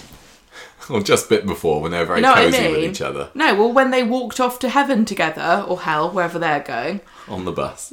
You know what I'm saying? Yeah. Like, their romanticised, vision of their relationship at the very, very end. Their marriage at the end was a lot different than it was all the way through the whole time that they were on Corrie. So when you're saying they're the new Jack and Vera, you're not comparing it to, however many years of infidelity and backstabbing and sniping and hatred, which is basically what they did to each other. You're talking about sweet old, like a pair of cooey doves, sitting on a perch together. It's never a good idea to compare any character and say they are the new insert beloved character here. Unless you want to screw them over, in which case feel free to. Oh, Carla Connors, the new Elsie Tanner, whatever. What was the other one that they did? They said that Gary and Adam were the new Ken and Mike or something, didn't they? It's ridiculous. Well, I mean, we said that Adam and Daniel were the new... Well, Daniel clearly is the new Ken. Yeah. And I'm just going right back on everything I said because they're doing a quite good job at that. But no, I don't get it. Anyway, I'm very sad to see Phil go, as much as...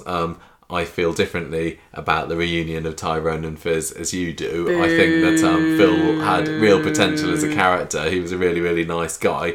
I think that Jane McKenna was a great actor. Really, I think he was so brilliant. For him. He should have stayed in the show. Yeah. And, Gemma, I'm sorry to break this to you, but no more Phil also means no more Mimi. What? No more Coco. No, I don't understand. I don't agree with this. I think this is wrong. I think it is wrong as well. But it's a year contract, isn't it? Well... maybe he'll come back. I tell you what, it's a good job that we don't do our contracts year by year with Coronation Street to appear on the show, because if we did, we might not renew them. Some years. Okay, we're racing through this week's Coronation Street. This is like the shortest street. I have a lot to say. I'm very tired. Gemma is very tired this week. You may have noticed this. But yeah, there was a little bit more of the Sally and Tim story at the end of the week. Apparently, Tim's been tossing and turning all night. That's the problem. He's been trying to. And Sally's kind of miffed about him still not wanting to talk about their problems with her. And maybe they'll end up sleeping in separate bedrooms and everything because he's just a bit too fidgety during the night. And Beth talks to Sally about this at work and basically says, if a couple starts sleeping in separate beds, then that's the beginning of the end, which I don't think is necessarily true. No, it isn't. But I could see Beth thinking this because she's very lovey-dovey with her Kirky, isn't she?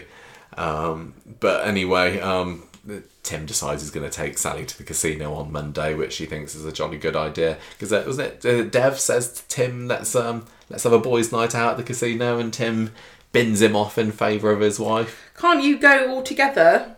It's a casino night in the place at the end of your road. Dev hasn't got anybody to go with. Go, your friends will be there. I'm looking forward to this casino night. Take Hardy. But anyway, the most I'd important... love to see Hardy puffed up pretending he's James Bond at the roulette table, or like playing cards and not actually knowing what the rules are. That'd be brilliant. Yeah.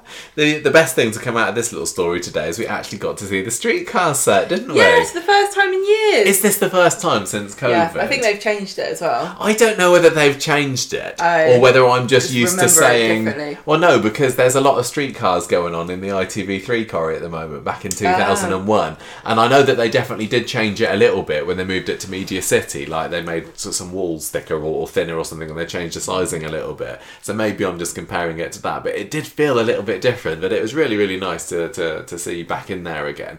What was the other set that they had recently for the first time in a long time?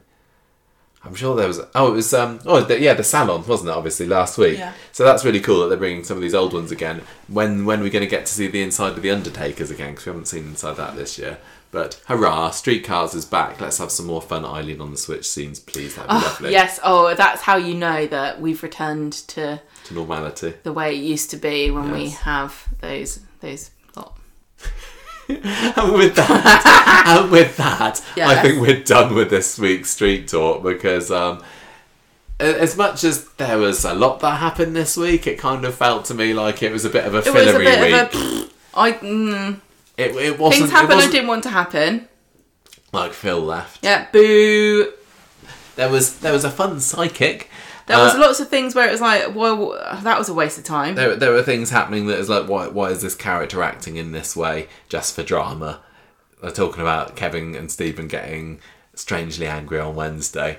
What are you thinking about for a score this week? I'm thinking like 2.5. You reckon? 2.5 multiverses of dads. Multiverses of dads. Oh yeah, that was the 3 dad thing, wasn't it? God, I liked how Debbie was in the spotlight a little bit. Debbie, not Devi. Debbie and Debbie are both in it. Debbie and Dev should get together. Some are getting us. Yeah, maybe I'm gonna see. Nobody ever seems to vote that low on our Facebook poll in the forum, but I'm thinking you got to have a range, haven't you? 2.5 isn't the end of the world. Well, it's just a 50-50, isn't it? Yeah. It's the middle. Yeah, I'm going to go with 2.5. I think that's probably the lowest I've scored it in a long time. I reckon it is. Rebecca was over it. I wasn't really paying attention this week because I found it boring. Yes, I am going to give this one 2.5 chair stacking monitors out of 5. Character of the week. I don't really know. Bonjour, Dev. Is it Psychic Sylvie? She was quite funny. Phil, because it's his last week. No, I'm not giving it to Phil for just basically giving up. Yeah, I agree. He went out with a whimper, didn't he? If he'd have gone out in a blaze of glory, Natasha Blakeman Part 1 style, that would have been epic. Getting shot. No, not in the first time round. Oh yeah, like going, hate you, you're stupid, you're cool, you're annoying, see you later, busters. Yeah. So I can't give it to Phil. Definitely not giving it to Moody Stephen or Kevin. Jack, maybe, for having a change of heart. But then I spent most of the week not enjoying Jack because he was being annoyingly angry. I'm kind of edging towards Debbie at the moment for no particular reason other than I really like Debbie and she was just at her Debbie-ish best this week. But I can't really give any more reason other than that. She's kind of set up something fun, potentially, that could happen in next week's Coronation Street. I just love Debbie. I also love Dev. Yeah. I think it's going to be Debbie for me. 2.5 and Debbie. You? I can't think of anyone else I'd rather give it to. Well, there we go then. Debbie. 2.5 and Debbie from the both of us. Could do better next week, Coronation Street, please. They can't... It was fine this week. Yeah. But that's as far as I'm going to go. It wasn't for me. Well, they don't just make it for you. No, that's fine. Yeah. Let's move on to the next bit of the podcast. Hello and welcome to the cabin where, for the start of this segment at least, Gemma's taken a bit of a break and I'm joined instead by Glenda Young, who many of you will know as being the writer behind the fantastic Coronation Street blog. She's here with me today to talk about the launch of a brand new 14-part audio drama, Riverside, which launches on Amazon, Audible and iTunes this week. Glenda, welcome back to the podcast. Well, thank you very much for having me. It's lovely to speak to you again. It's been ages, hasn't it? Because I think you came on when... Did you come on when your Deirdre book came out, or the colouring book? I can't remember. I think the last time would have been the colouring book, yes. Yeah, long time. How have you been? I've been very well, thank you. Yeah, I've been very busy writing books. I've been following you on Twitter. You're really, really busy with your books and your magazine and everything. Yeah, so very proud now to say that I'm actually a best-selling author. One of my novels got into the top 50 best-selling chart. So that's fantastic. So yeah, it's amazing, absolutely incredible. And I have Coronation Street to thank for everything, because if that's how I started writing. It was combining my love of Coronation Street and writing and putting stuff online, and then being asked by ITV to do the Corrie books, and then I was writing short stories myself. So it all started with the love of Coronation Street, and there you go. Yeah. Best-selling author. So Riverside then. So this is a serial that's been running in the People's Friend magazine for what, 6 years now? Or longer, I can't remember. And this week it's making its debut as an audio drama. So huge congratulations for that. I was so excited when you told me about it. You two must be dead excited to see your words transformed into living, breathing characters as well. Yeah, it's amazing. It's been going for 6 years now in People's Friend magazine. So the first time I heard the audio was just a couple of months ago, when I heard the finished audio, and I burst into tears, because I've lived with these people in my head for so long, and I can almost visualize what they look like, what they would have for breakfast, what kind of socks they wear, and then to hear their voices was just incredible. It must be. Yeah, very emotional. So tell the listeners a little bit about the world of Riverside, like where's it set, who the main characters, that kind of thing. It's a community that's set in an ex-industrial town in the north. There's lots of changes going on. So some of the characters are resistant to those changes, and some of them are quite gung-ho, and they want a new block of flats built on the old shipyard site. So there's a bit of tension between the old and the new, and that's acted out in the characters. So we've got, for instance, Stick in the Mud George, who's he's just a fantastic character. He's very old-fashioned, very set in his ways. He's so lovable, though. And you've got, contrasting against him, you've got Mike, this kind of entrepreneur who is, really, he's put his redundancy money from the shipyards into building this new deli cafe called the Old Engine Room, and it's built on the site of the Old Engine Room at the shipyards. So you've got this real contrast between George and Mike, but at the heart of it all, it's really about two families and friendship between the women of the two families, Mary and Ruby. So it combines my love of a soap opera, but it's written for a different kind of audience, I guess. It's a bit more gentle than Coronation Street. There's no explosions. There's nothing really nasty happens. I mean, it's just a really lovely, gentle, nice experience. You feel like when you're listening to it, you'll feel like you're eavesdropping in on friends who are chatting, and it's just the most lovely thing. I'm so proud of it. Yeah. Now I was going to ask about how it compares to Corrie in terms of tone and themes and things. So, I mean, Is it more comparable to earlier Corrie, maybe before all the big explosions started and the Britain's Got Talent weeks and everything? Yeah, maybe. Because at the end of every episode there is a cliffhanger, so there is drama and there's tension. Yeah. There's enough there to keep a reader or a listener involved, but there's nothing there's no kidnapping for in things that you think, oh, for heaven's sake, that would never happen. These are all real dilemmas that families might have, especially when George, the stick in the mud, his daughter starts dating the son of Mike, who's his kind of rival. So it's like Romeo and Juliet. The two families are coming together, and there's lots of tension there. Yeah. So I think it compares. If there is a comparison to Corrie, then it's in the quiet moments that I love in Coronation Street. Oh yeah, definitely. Those quiet moments where a lot can be said with a look or a couple of words instead of blockbuster episode, although they are fun in their own way. Yeah. So I mean, is it comparable to The Archers, that kind of thing? I don't listen to that. Do you listen to The Archers? I don't listen to The Archers, but yes, I would imagine it probably is more comparable to that. Yeah.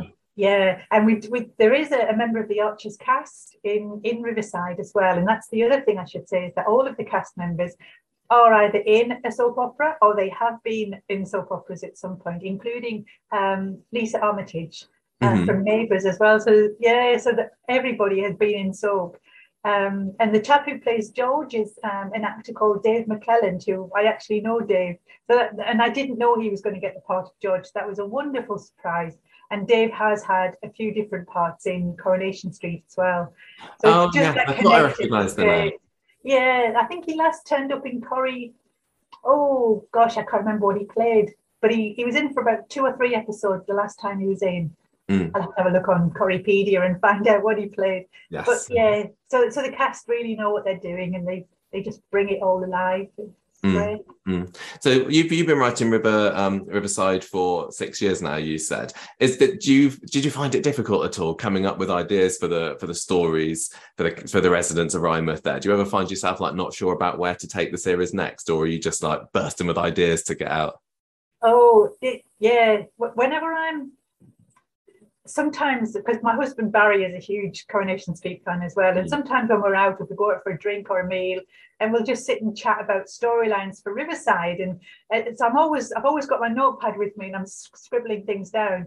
So I've always got lots of ideas and a long list of things that I can use, but they have to be right for Riverside. They can't be big explosions, and they can't be killings and guns and shootings. None of that goes into my soap opera. It has to be right for Riverside. So although I've got a long list of what I could put in, when I actually sit down to write it, that's the scary bit, because I'm not quite sure where that episode is going to go. And that's quite nice, because it's a surprise for me, which means it'll be a surprise for the reader. I've actually, just before I was talking to you on the podcast today, I've just finished writing the Christmas edition of Riverside for the people. Wow. So yes, I've just been for a walk on the beach this morning. I went for a paddle in the sea, and now I'm writing Christmas. That's and I didn't know what was going to happen before I sat down to write it. I had no clue, but I've written a really nice scene. Oh, lovely. So how did the transformation into audio drama come about then? It was a lockdown thing, because the guy who's produced it is called Ian Skillicorn, and I've known Ian for about 20 years. And we actually used to do a Coronation Street podcast back, way back in the day, well before Conversation Street. Ian did a podcast called The Soap Show. Yeah.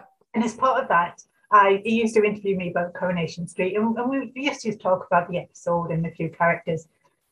So I've always known Ian, and I always knew he had this affinity with soaps, and especially the Australian soaps. And in lockdown, he rang me one day, and we had a really nice chat, and he was asking me what I was writing.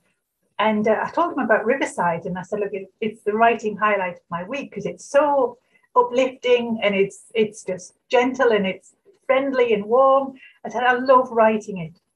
And he said, I've always wanted to produce an audio drama. And it was just like a light bulb moment. And I said, well, I hold the rights to my work from the People's Friend. Why don't we think about doing something together? So that's how it came about. I do hold the rights to my work, but I did get permission as well from the People's Friend to go ahead with it. And Ian has changed it slightly just to fit it to a script rather than a narrative. But he's done a wonderful job. So we've worked really hard. The cover artwork has been done by Pickled Jo. Oh, really? Fans might know, because I didn't know that one. So, she does so much Corrie caricatures, and she does so much work for Corrie fans. So I've known Jo for a lot of years as well. So I was really pleased to get her on board to do the artwork, which is just gorgeous. It is. It's lovely. So there's a whole thing there, and I'm just really pleased with it all. Yeah. So do the 14 episodes of this adaptation cover the early issues of the magazine? Is it have you gone right back to the beginning, or are you just taking bits from throughout the 6 years? No, it's the first 14 episodes that I ever wrote back in 2016. So we're going to see 14 that's quite a lot of work that Ian's been doing over the last few months. So we're going to see how these 14 go, and if people want more, if there's a demand for more, then I've just this morning I've written episode 303. So there's plenty more in the pipeline. Certainly is. Yeah, that sounds really brilliant. Well, listen, I'm really looking forward to having a listen to this myself later as well, Glenda. Just before you go, can you give the listeners another reminder about where they can go to hear this? Yes, go to the website riversidethesoap.com, or you can download it from Amazon, Audible and iTunes. Lovely. Well, I hope that some of our listeners do take up the opportunity and give it a listen. I certainly will do. I'm very excited to hear all about what's going on there. And I really wish you the best of luck with it. And especially if we end up getting more episodes of it produced, that would be fantastic. So very best of luck with that. And of course, I wish you all the continuing success with the Coronation Street blog, because it is a fantastic blog and brilliant for Coronation Street fans everywhere. Thank you very much indeed. Yep. Thank you. Bye-bye then. Bye. And that was nice, wasn't it? Having a guest on the show. Yeah, special guest. Coming on. Gemma's back. Gemma's my new special guest. And she's shuffled back in again after having a little break. So yeah, thank you, Glenda, for coming on, and I hope that Riverside does very, very well. So let's move on to the rest of our news. We've got some sad news this week, haven't we? This is Coronation Street related, but the late Bernie Cribbins we have to pay respects to this week, don't we? Old Cribster died just the other day, and he played Wally Bannister in Coronation Street in 2003, but he's best known for many, many other things. I mean, for me, Bernard Cribbins was a great Doctor Who character, for example. He played, he was Donna's granddad, wasn't he, in that? Yeah, but he's a massive name, absolutely really huge. Great character actor, and lots of people very beloved. Very many nice things to say about him. So very sad to hear that he is no longer with us. Yeah, and his story in Coronation Street was like 20 years ago, and he was even then he was this old guy that Tracy was dating, wasn't she? And it turned out it started off that he was a boyfriend of Blanche's. And then Tracy finds out that he's got a load of money, so she kind of sneaks in there and starts to woo him. And at the end of the story, it all transpires that the house that he's saying is his is he's actually the gardener at, I think, and he's married and he's just pretending that he's got all this money, and kind of all ends in a bit of a farce, really. But it was a fun little, I'm going to say 2-week long story, or probably not much more than that. But very really sad news to hear that Wally's character, well, the actor behind Wally, is no longer with us. R.I.P. Gemma, Coronation Street tour. We've got a few bits of news about this to end the cabin segment with. First, it's not the end, is it? Oh yeah. But there's just a load of Corrie tour stuff going on, because it's the summer holidays now. People might be travelling up to Manchester, or down to Manchester, or across to Manchester to go and sample the delights of the Coronation Street tour. I'm still saying you might want to hold out until they open the new visitor centre later this year. But if you are planning to go this summer, you might want to have a look through some of the letterboxes there, because they're doing something new. This is announced on their social media channels the other day. It looks like now when you go down the road and you look in the letterboxes, there's some bits and bobs inside. The actual quote from their social media said, "We've got something new and exciting for you on your visit. Look behind letterboxes to spot our hidden props and costumes. See if you can figure out who they belong to." Oh, what? So they just chucked a load of crap inside the houses and said that it's a treasure hunt? Well, I don't know. Is it like, if you look inside number 13, will you see something of Kevin's, or will you just see a random costume? I don't know what I'd like more, because if it's going to be set up there as like... The thing is, when you look through the letterboxes normally on the Coronation Street tour, there's not a whole lot to see, is there? Because they're all just fake. They're frontages. I mean, they might have the beginnings of some stairs there and everything. Some of them, like, for example, Roy's Rolls has a bit of stuff in there. So what they're not going to be able to do, I assume, is set up an actual scene in there. It will literally be... There's going to be, I'm guessing, like a mannequin with a costume on or something. There's going to be a load of dust and rubble and yeah, and building site things, and then I think it's a really nice idea though, because they must have seen so many people just looking through That's what you do, the letterboxes and then being a bit disappointed about what's there. But no, I really, really like this idea, and it's they're doing a fantastic job, I think, at the moment of making the tour more value for money, because we have been critical about the price of it in the past, and just adding this. They're adding value for people who've been before, aren't they? I wouldn't say it's worth going again just to look through the box, but no. But I think that's a really cracking idea, and if we go again, which we may well do in the future, then I'll certainly be having a peek through the letterboxes to see what's there. They need to have. No, they don't need to have it. Like a little stamp thing. Like if you spot Hilda's curlers, stamp off here, or I don't know. Anyway, that's a good idea. Also on the subject of the tour, they have, due to popular demand, added 2 more Star Tour dates next month. So originally it was just going to be 1 per month, and we talked about Chris Gascoigne popping up a couple of weeks ago. There was going to be one on the 20th of August, but now there's also going to be one on the 6th and the 28th of August. 6th of August is coming up pretty soon. That's next weekend, everybody. This must have obviously done very, very well. The 20th of August one is already sold out, so people obviously are liking the idea that for an extra £5 you get a chance to meet a mystery guest and have photos taken with them. And I do think it's a really great idea, and maybe some of the other Corrie cast are saying, hang on a minute, can I get involved in this? Because I'm guessing like the cast are being told this is going on, is anybody up for it? And maybe more people on the cast than they expected are saying, yeah, why not? Because I guess it's going to be some extra cash in their back pocket. Why not go and meet a bunch of people who'd be really happy to see you? Yeah, why wouldn't you do that? And there's another nice summer holiday thing, so if anyone's going to go across to any of these, do get in touch with us and let us know who the star is, because I'm guessing the Manchester Evening News isn't going to be covering it every week. I think it's really, really cool. But tickets are selling out fast. And I don't know whether it's going to carry on being quite as frequent in October and November or whatever. But yeah, go and check it out. It seems quite fun. Check it out. An alternative to getting on the normal tour is you could enter a competition that Coronation Street's Facebook page are running in association with EE, the sponsor, one of the sponsors. Do you get to meet Kevin Bacon? You might do, I don't know. If Kevin Bacon's going, I'll say hello. So they're putting on something on the first Saturday of September called the Corrie Games, which sounds a lot of fun. It doesn't seem up our street in the slightest, does it? Because it involves... I thought you sounded excited about this. I thought you wanted to do it. Well, I didn't, if I were to do it, I'd want to do it with you, and I know that you're not into this at all. No, it sounds like a nightmare. Because photography is involved, isn't it? If I could do this by myself with nobody watching me, I'd have great fun, but... Yeah. So basically, it looks like there's going to be 2 winners chosen to this competition, which we'll give more details about in a minute. I was kind of excited that you would enter and then I'd get to ruin it by not coming. No, that's not going to happen, Gemma, I'm afraid. No, we'll let someone else have a chance for this one. But yeah, you get to go along. There'll be, you'll get to like... dress up as characters maybe and recreate famous scenes. No, there's a quiz in the Rovers. Well, what's happening? Well, it's right. So first of all, it's on Facebook, isn't it? It's a Facebook quiz. Like, do you know stuff about Corrie? And I'm thinking if you're listening to this, you might be on the first rung of the ladder here to success. What they want you to do is to watch 2 clips. Mm-hmm.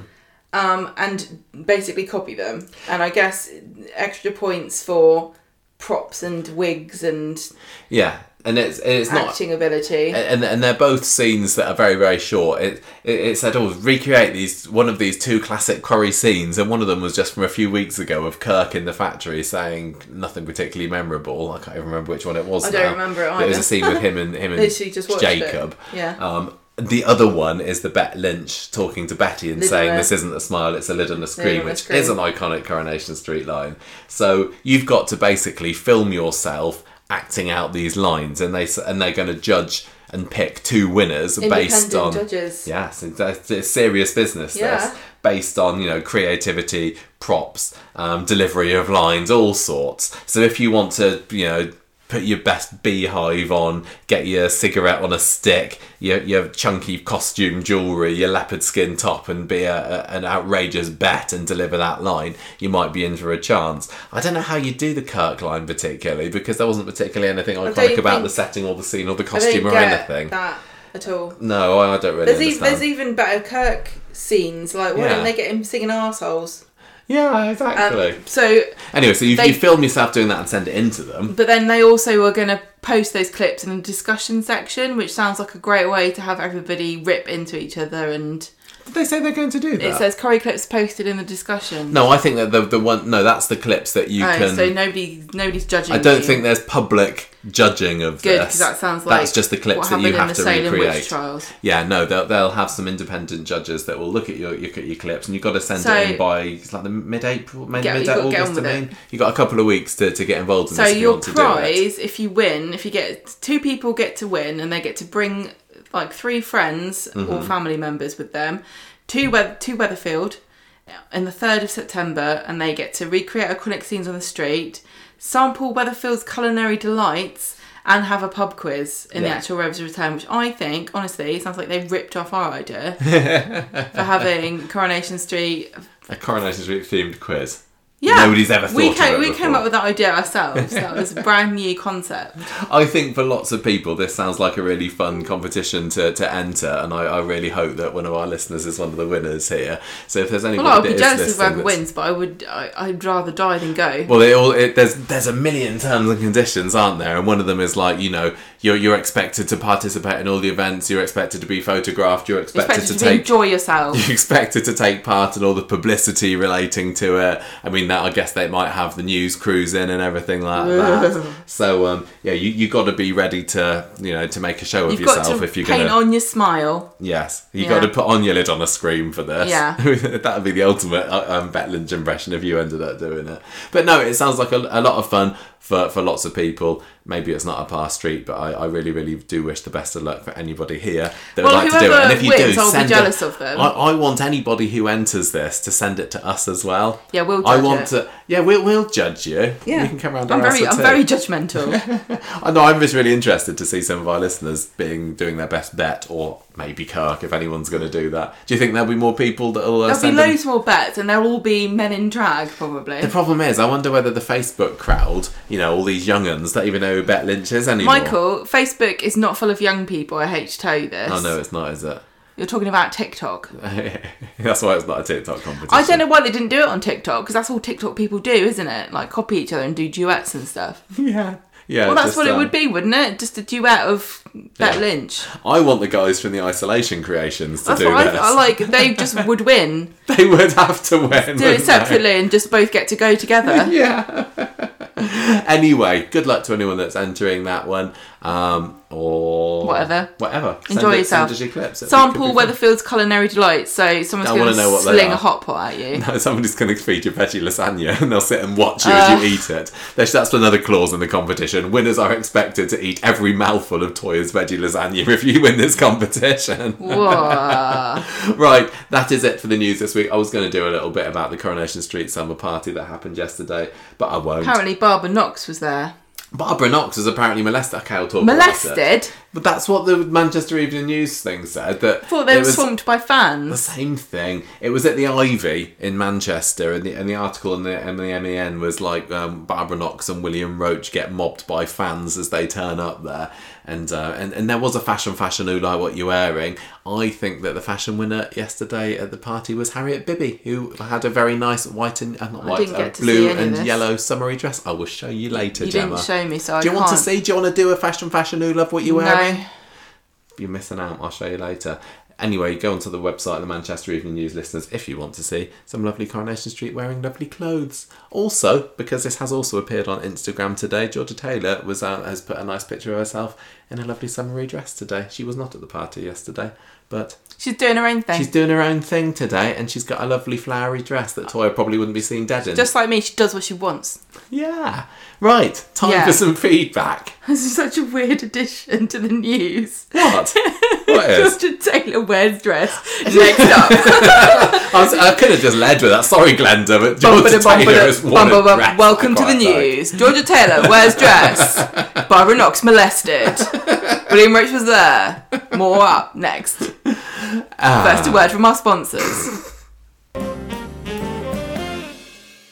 I'll do. Welcome to feedback section. Yes. Yes. Yeah, so welcome. Hello. So what? Well, I'll tell you what indeed. Last week, the average score in the Facebook group for last week's Coronation Street was 3.71 out of 5, so that's not bad at all. That includes Jonathan, who gave it 4 tattoos of fizz that looked like Mick Hucknall. Judith, who scored 3.5 work-related impediments which prevented Debbie getting round to having kids. And Richard, which was my pick of the week, and he gave it 4 ghosts of deceased Deirdres chasing Wendy Flaming Crozier down the street with a frying pan out of 5. Thank you, everybody who voted. And what? I was going to say, I think that that tattoo of Fizz was like tea leaves, in that everybody sees some kind of different shape. Oh, this is like the Rorschach test. Yeah, I saw... Who did I see? The girl out of Hunger Games, what's her name? You don't know who I'm talking about. I know who you're talking about. Gemma, we got a new iTunes review, and it's a good one. Thank you very much, Lucky Cat 5, for giving it 5 stars, and says, always looking forward to Saturdays with Recap. Keeps me up to date in Dallas, Texas. Keep up the good work. Thanks very much. Thank you very much. That's quite cool. We Dallas, have Texas. had a couple of other ones that we haven't mentioned. Yes. I think we maybe have mentioned. Well, we had another one since that was very nice. We have had a few nice reviews recently. Thank you very much, everybody. But if you're listening and you haven't reviewed us yet on iTunes, please do it. It'd make our day, I tell you what. And something else that made our day. Yes. You talk about this one then. You showed me this. I did. We got sent a video for our 10th anniversary, and it's the most amazing thing. Somebody made a video. It was Chris. Chris made us a video. We can't show it on the podcast because it really does need to be it's a visual seen. Thing. And it was just so lovely that somebody thought of us, and like all the loads of inside jokes. They're really funny. Thanks, It was Chris. basically a scene of the street, and the cabin calling boys kind of spinning into the front of the camera, and written on the newspapery bit was a stupid headline related to something we've said on the podcast, like wolf eating spider eats factory roof report and woman killed by pole through the face, that kind of thing. There were a load of those, and then it said thank you for doing the podcast. It was really, really lovely. That was a big surprise, and it put a smile on both of our faces this afternoon. It's really nice. Thank you very much, Chris. And if anyone else would like to pay tribute to Conversation Street, which will very, very soon be hitting its 10th year anniversary, and we are talking about 3 weeks away, then you can send your emails or whatever into conversationstreet@gmail.com. This isn't Jack years, this is real years. Actual 10 years old. Yeah. Not like 25. No, we've been going a long time, but not that Thank long. you so much, Chris. That was the loveliest thing. Yes. I'm very excited for our again. 10th anniversary. I think the quiz is going to be awesome. Like I said, we've recorded bits of it already. We have other plans as well for the 10th anniversary, which you'll have to wait a little bit. You keep saying, but I don't know what longer. you're talking about. Oh, you know something. Am I going to chase you down the street with a frying pan like the ghost of Deirdre Barlow? I'm going to secretly enter you into that conversation, into that Facebook competition, Gemma, just and going drag you to along record kicking me and screaming. just so happening to quote Bette Lynch. God, do your best Bet impression, I Gemma. can't remember what the line is. This isn't a smile, Betty. It's a lid on a screen. No, I can't do it.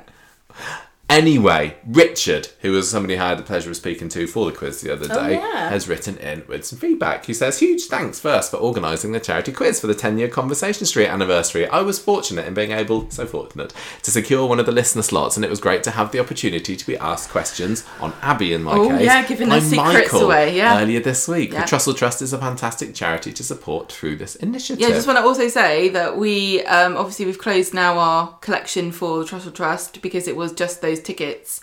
But don't forget that if you feel generous, you can still donate to them any time of the year. And I think that as the months progress and things get more desperate here in this country, some people will definitely be very grateful for your contribution. So I'm really thrilled that we were able to pick a charity that I think does really great work. Yeah. Not like those charities that are just not like the donkey everyone. Charities, like the Northern Weatherfield Donkey Sanctuary. By and large, Richard says, I'm enjoying the programme at the moment, and he says he's sending us before Friday's episode, so hopefully nothing will change. The character of Stu has really brought something to the show and is almost a shoo-in to be my character of the week. Oh. Or should that be a stew-in? Yes, stew-in. I said that, not Richard.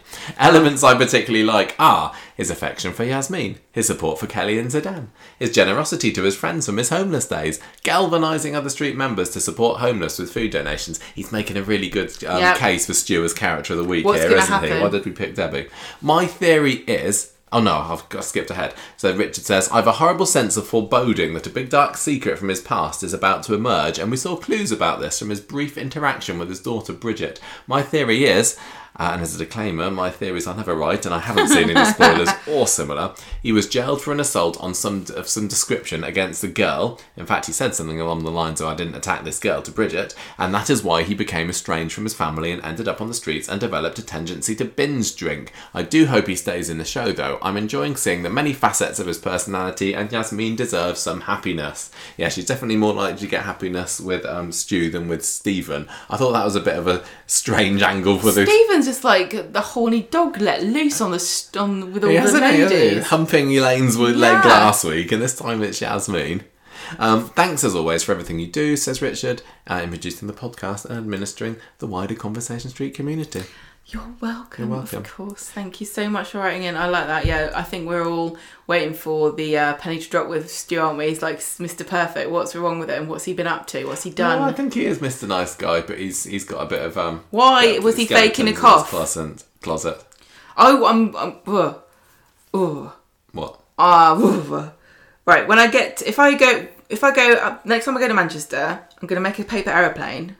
And on it, it's going to say, "What the hell is up with Stu and his cough?" I'm going to fold it into a paper aeroplane, and I'm going to stand outside the Tony Warren building and look for an open window and throw it in. You're going to get it in first time, aren't you? Yeah, I will. And they will read it and be ashamed of themselves and know that this is the biggest plot hole that's ever existed on Coronation Street. Go around Street. Bill Fellow's house and immediately say, "What's on with Stu's cough?" address it and apologise, and they'll put a thing at the beginning of the show, like, "This is in tribute to Gemma, who's the only person brave enough to confront us over this terrible and a lazy plot hole that we've created with Stu's coughing that never got addressed." Okay, I'll look out for that next time we So go. I've got to learn how to do paper aeroplanes, really. I know. I used to know how to do quite a good one. I could never do a good paper aeroplane. I was terrible. Well, you used to just make straight them to the floor. Make them, and then you get the end, and you tear a strip, and then you put the strip up, and it turns into like a little rudder. So, okay, You get on that's what I'm going to do. I actually got to go now and do that, if you don't mind. No, can you just read out Rebecca's feedback first? Do you think I should make it from card? That's probably stronger, isn't it? It's heavier. Just read Rebecca's email. And then after I've done that, I'm going to create a device that keeps eggs from smashing when I drop them from a great height. Okay. I don't know how it's related to Coronation Street. I have to get back to you on that. Okay.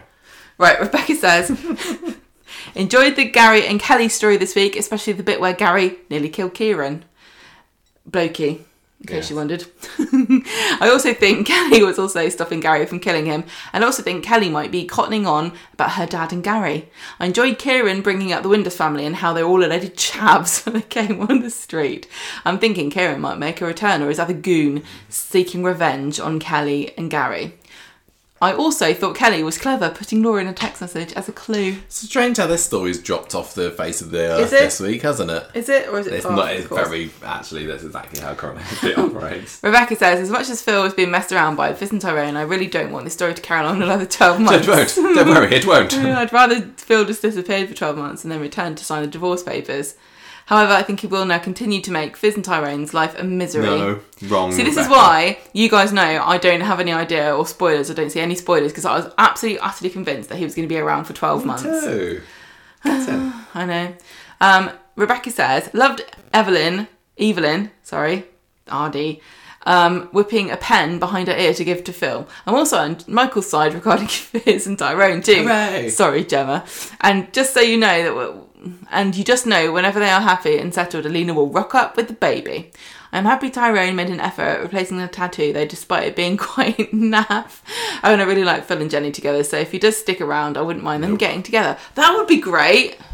But what about Leo? I just want Leon. I just Leo? really, Leon. really want What's Leo, his name? Leo. I just want Jenny to have a story. We've not really seen much of Jenny. She at was all in it. this year. She was in it. I want her today, to be in it but more, please. Just give her a story. I think she's Come really on. great. She is very, very great. She can do a lot more than just standing behind the bar dispensing wise advice. Rebecca says, "Poor Audrey, I really hope she gets the help she needs and that this is the wake-up call the Platts need. I really like the new look salon though, and even though I think Audrey shouldn't be in charge, I think David should take it over and let Maria be in charge of Trim Up North." I think the opposite way round, because I think Trim Up North is obviously more manly. Yeah. But who's the most manly out of David and Maria? I don't know. Rebecca says, "I did laugh at Nick saying he helped the salon by holding a paintbrush. I don't blame Aggie at all for trying to get as much money as she can out of Debbie. Ed nearly got killed. I'm wondering if Debbie will go back to the dark side to get the money. It was a shock to see James again. I thought he'd left. I didn't even remember he was in it. I know everyone kept saying, James was in it. I forgot he was even that. I didn't know, and I was like, He was there. I don't recall him being in it at all. Also, Nathan was at the Corrie summer party last night, so he's still about. He's still hanging around. That's good. Rebecca says, I enjoyed the Ken and Wendy scene and glad that Ken said that he still missed Deirdre. I'm also glad that Abby is now back at home. Tracy shouting at Wendy was funny, and I agree, I don't think Wendy's story is over with yet. I loved Sean sticking up to Frank. Standing up to Frank over what Dylan, for what Frank said was wrong, and I think that he thought he could get away with it like he tried to with George, who was proved correct. I did laugh at Sean trying to understand football. Finally, again, why hardly put Stu in the storyline for 3 scenes? There is a reason why Stu doesn't want to find his daughter, so Yasmin doing a Facebook search is asking for trouble. Character of the week is Sean. I know he wasn't in it much, but I was just touched by him standing up for Dylan. I'll give this week 3 £10,000, which adds up to £30,000, which is how much Debbie is offering Ed and Aggie in instalments. Oh, just 5. Very nicely put together there, Rebecca. I like that. Yeah, the whole thing with Stu, I guess maybe because he thinks he's onto a winner with Yasmin, he doesn't want her to find out about his past. Yeah. Because even though he knows it wasn't true, he also knows that she's prone to flying off the handle. What? She's so reasonable. What do you mean? And accusing anybody that she fancies of being a bit like Jeff, so it makes it easier. Although he should just tell her. I hate to say this, but it's going to come out, isn't it? Especially if it's a crime of maybe some kind of sexual nature, which I don't think it will be, but a man being violent towards a woman, especially if he was convicted of it for whatever reason, whether he was covering for somebody else or he was accused and nobody believed he didn't do it. Lots of people are of the attitude, no smoke without fire, while, innocent people don't get... Even though that's a load of crap, there are still people who would judge him just for being accused of it. And especially, honestly, if a guy came up to me who was like, yeah, I know I got tried and convicted, but I definitely didn't do it, and it was beating up a little girl because I wanted a lollipop, I think I would err on the side of caution and say, I'm just going to not have anything to do with you anymore, just in case. Maybe Stu used to be a magician and he accidentally sawed somebody in half for real. Oh my God, and then she'd be like, Stu, I can forgive a lot, but magician, why? Why? Why would you lie to me about it? Right, last email of the night, of course, comes from Nancy, who says that Gary was brilliant to use the tracking device to find Kelly last week, and she was pretty smart too. I do think Gary would have killed the man if Kelly hadn't stopped him, though. I almost thought Kelly was going to accuse Gary of killing Rick. I think she'll be haunted by memories of Seb, and Gary will be haunted by memories of Rick. Kelly may start to figure out who killed him, but then forgive Gary anyway. Well, imagine if they had a shared dream. You killed my dad, but never mind. Well, what's done is done. You wash my bed sheets for me. You let me think my mum did it, and I let her die alone. Yeah, but I forgive you, because I am Saint Kelly of Weatherfield. Phil and Fizz going to see the same therapist as Tyrone and Fizz was funny. I started the week thinking Phil would sign the annulment papers, but as the week went on I realised he was not going to do it. Phil is a big old flip-flopper. I know, he totally is. He should be called Philip Flop. Philip Philop. Hope is definitely show stealer in the same way. She told Phil about Fizz's coming to Tyrone after she left the reception. I knew if Hope was left alone with Phil, she would tell him about Fizz and Tyrone. I wonder why she did it, though, when she didn't seem to want Fizz to marry Phil. Phil ripping up the annulment papers in the Rovers with Jenny there was brilliant, and Tyrone and Fizz deserved this, but at the end, Phil cannot force someone to love him. True, it's so true. Fizz may decide she does not love Tyrone either, though. Well, the pair of them are both very fickle, so... I loved Ken speaking about Deirdre and that he misses her. Yeah. Wendy will be back. Sean was wonderful standing up to Frank with regard to Dylan, and I think that Dylan is a great character, but I can't believe we have seen the last of Frank, though. I give this... Do you think we have? I hope it feels not. Like we have. What's the point then? And also, remember we were talking about it, and I was saying George really needs to be the one that unmasks him because he's the real victim here, and that didn't happen. And I feel like George is kind of missing this payoff. And narratively speaking, it is not very powerful either because literally everyone's been telling Sean about this guy for weeks, and then he just happens to overhear him going to Dylan, "You're a little toe rag," and that's the end of the whole story? I don't think so. Well, we will see, won't we? We'll see eventually. I believe that George is going to be in it next week, or whether this story will come up, we'll have to wait and see. I give this week's episodes 4 ripped up annulment papers out of 5, and the character of the week for Nancy was Phil. Thank you, Nancy. Thank you, Thank you, everybody. Rebecca. Thank you, Richard. Thank you, Glenda, for coming on the Thank podcast you, earlier. It was Glenda. very lovely to speak to you. And thank you, Sophie Dainty from Digital Spy, for coming onto the podcast for a chat earlier this week as well, because I found that very interesting, and she was a lovely lady. And thank you to She followed us Coronation on Street. Instagram today as well, so that's we're good. in there. Yeah. Thank you to Coronation Street for making a 2.5 out of 5 week. You tried? Gemma. Thank you, Reece Dinsdale, Oh, for listen. zooming in on Kevin so many times on Wednesday's episode. I know I'm being really, really bitchy today, and I don't really know where it's come from at all. You've been a right grump in I today's have, haven't podcast, I? Gemma. I'm going to tell you, Sometimes- somebody's going to give you a bad review this week. I and know, you'll- probably. It's like, and I'll who does say, she well, think she is? Well, why you don't were she try very and grumpy make on it? this week's podcast. Why doesn't she do an episode if she's so smart? Well, I think you're just saving yourself so that in 2 or 3 weeks' time, when we've got our anniversary podcast, you'll be, tap dancing out. I really hope, but whatever happens in the week that it's our I anniversary, know. that we actually like it. Oh my Because if we gosh, if don't, Coronation it's Street like is bad the week dull. that it's on our anniversary, then... And... Just got no idea, really. I think I was kind of, I think this week I was kind of influenced by Chad. Chad's an influencer on our Facebook group. Oh, He's yeah. like, I'm not watching any more crap. Oh, yeah, he did say that, didn't he? It's like, I He'll be back. don't care about it. It's all boring. And I was like, yeah, it is boring. Well, everyone's been talking about Neighbours this week, haven't they? And we haven't. Yeah. We purposely not talked about Neighbours tonight because the grand finale of it. We've been watching it this week for the first time ever. I've watched some Neighbours, and the finale of it's been going on while we've been recording the podcast. So I think tomorrow we'll watch the finale of Neighbours and probably have a good old chat about our Neighbours watching experience next week. So look out for that, Neighbours fans, because we'll probably sound like we've got not a clue what we're talking about. But for that and more, you'll just have to wait until next week, because for now, Conversation Street is done Yeah. for July of 2022. Yeah. Thanks for listening, everybody.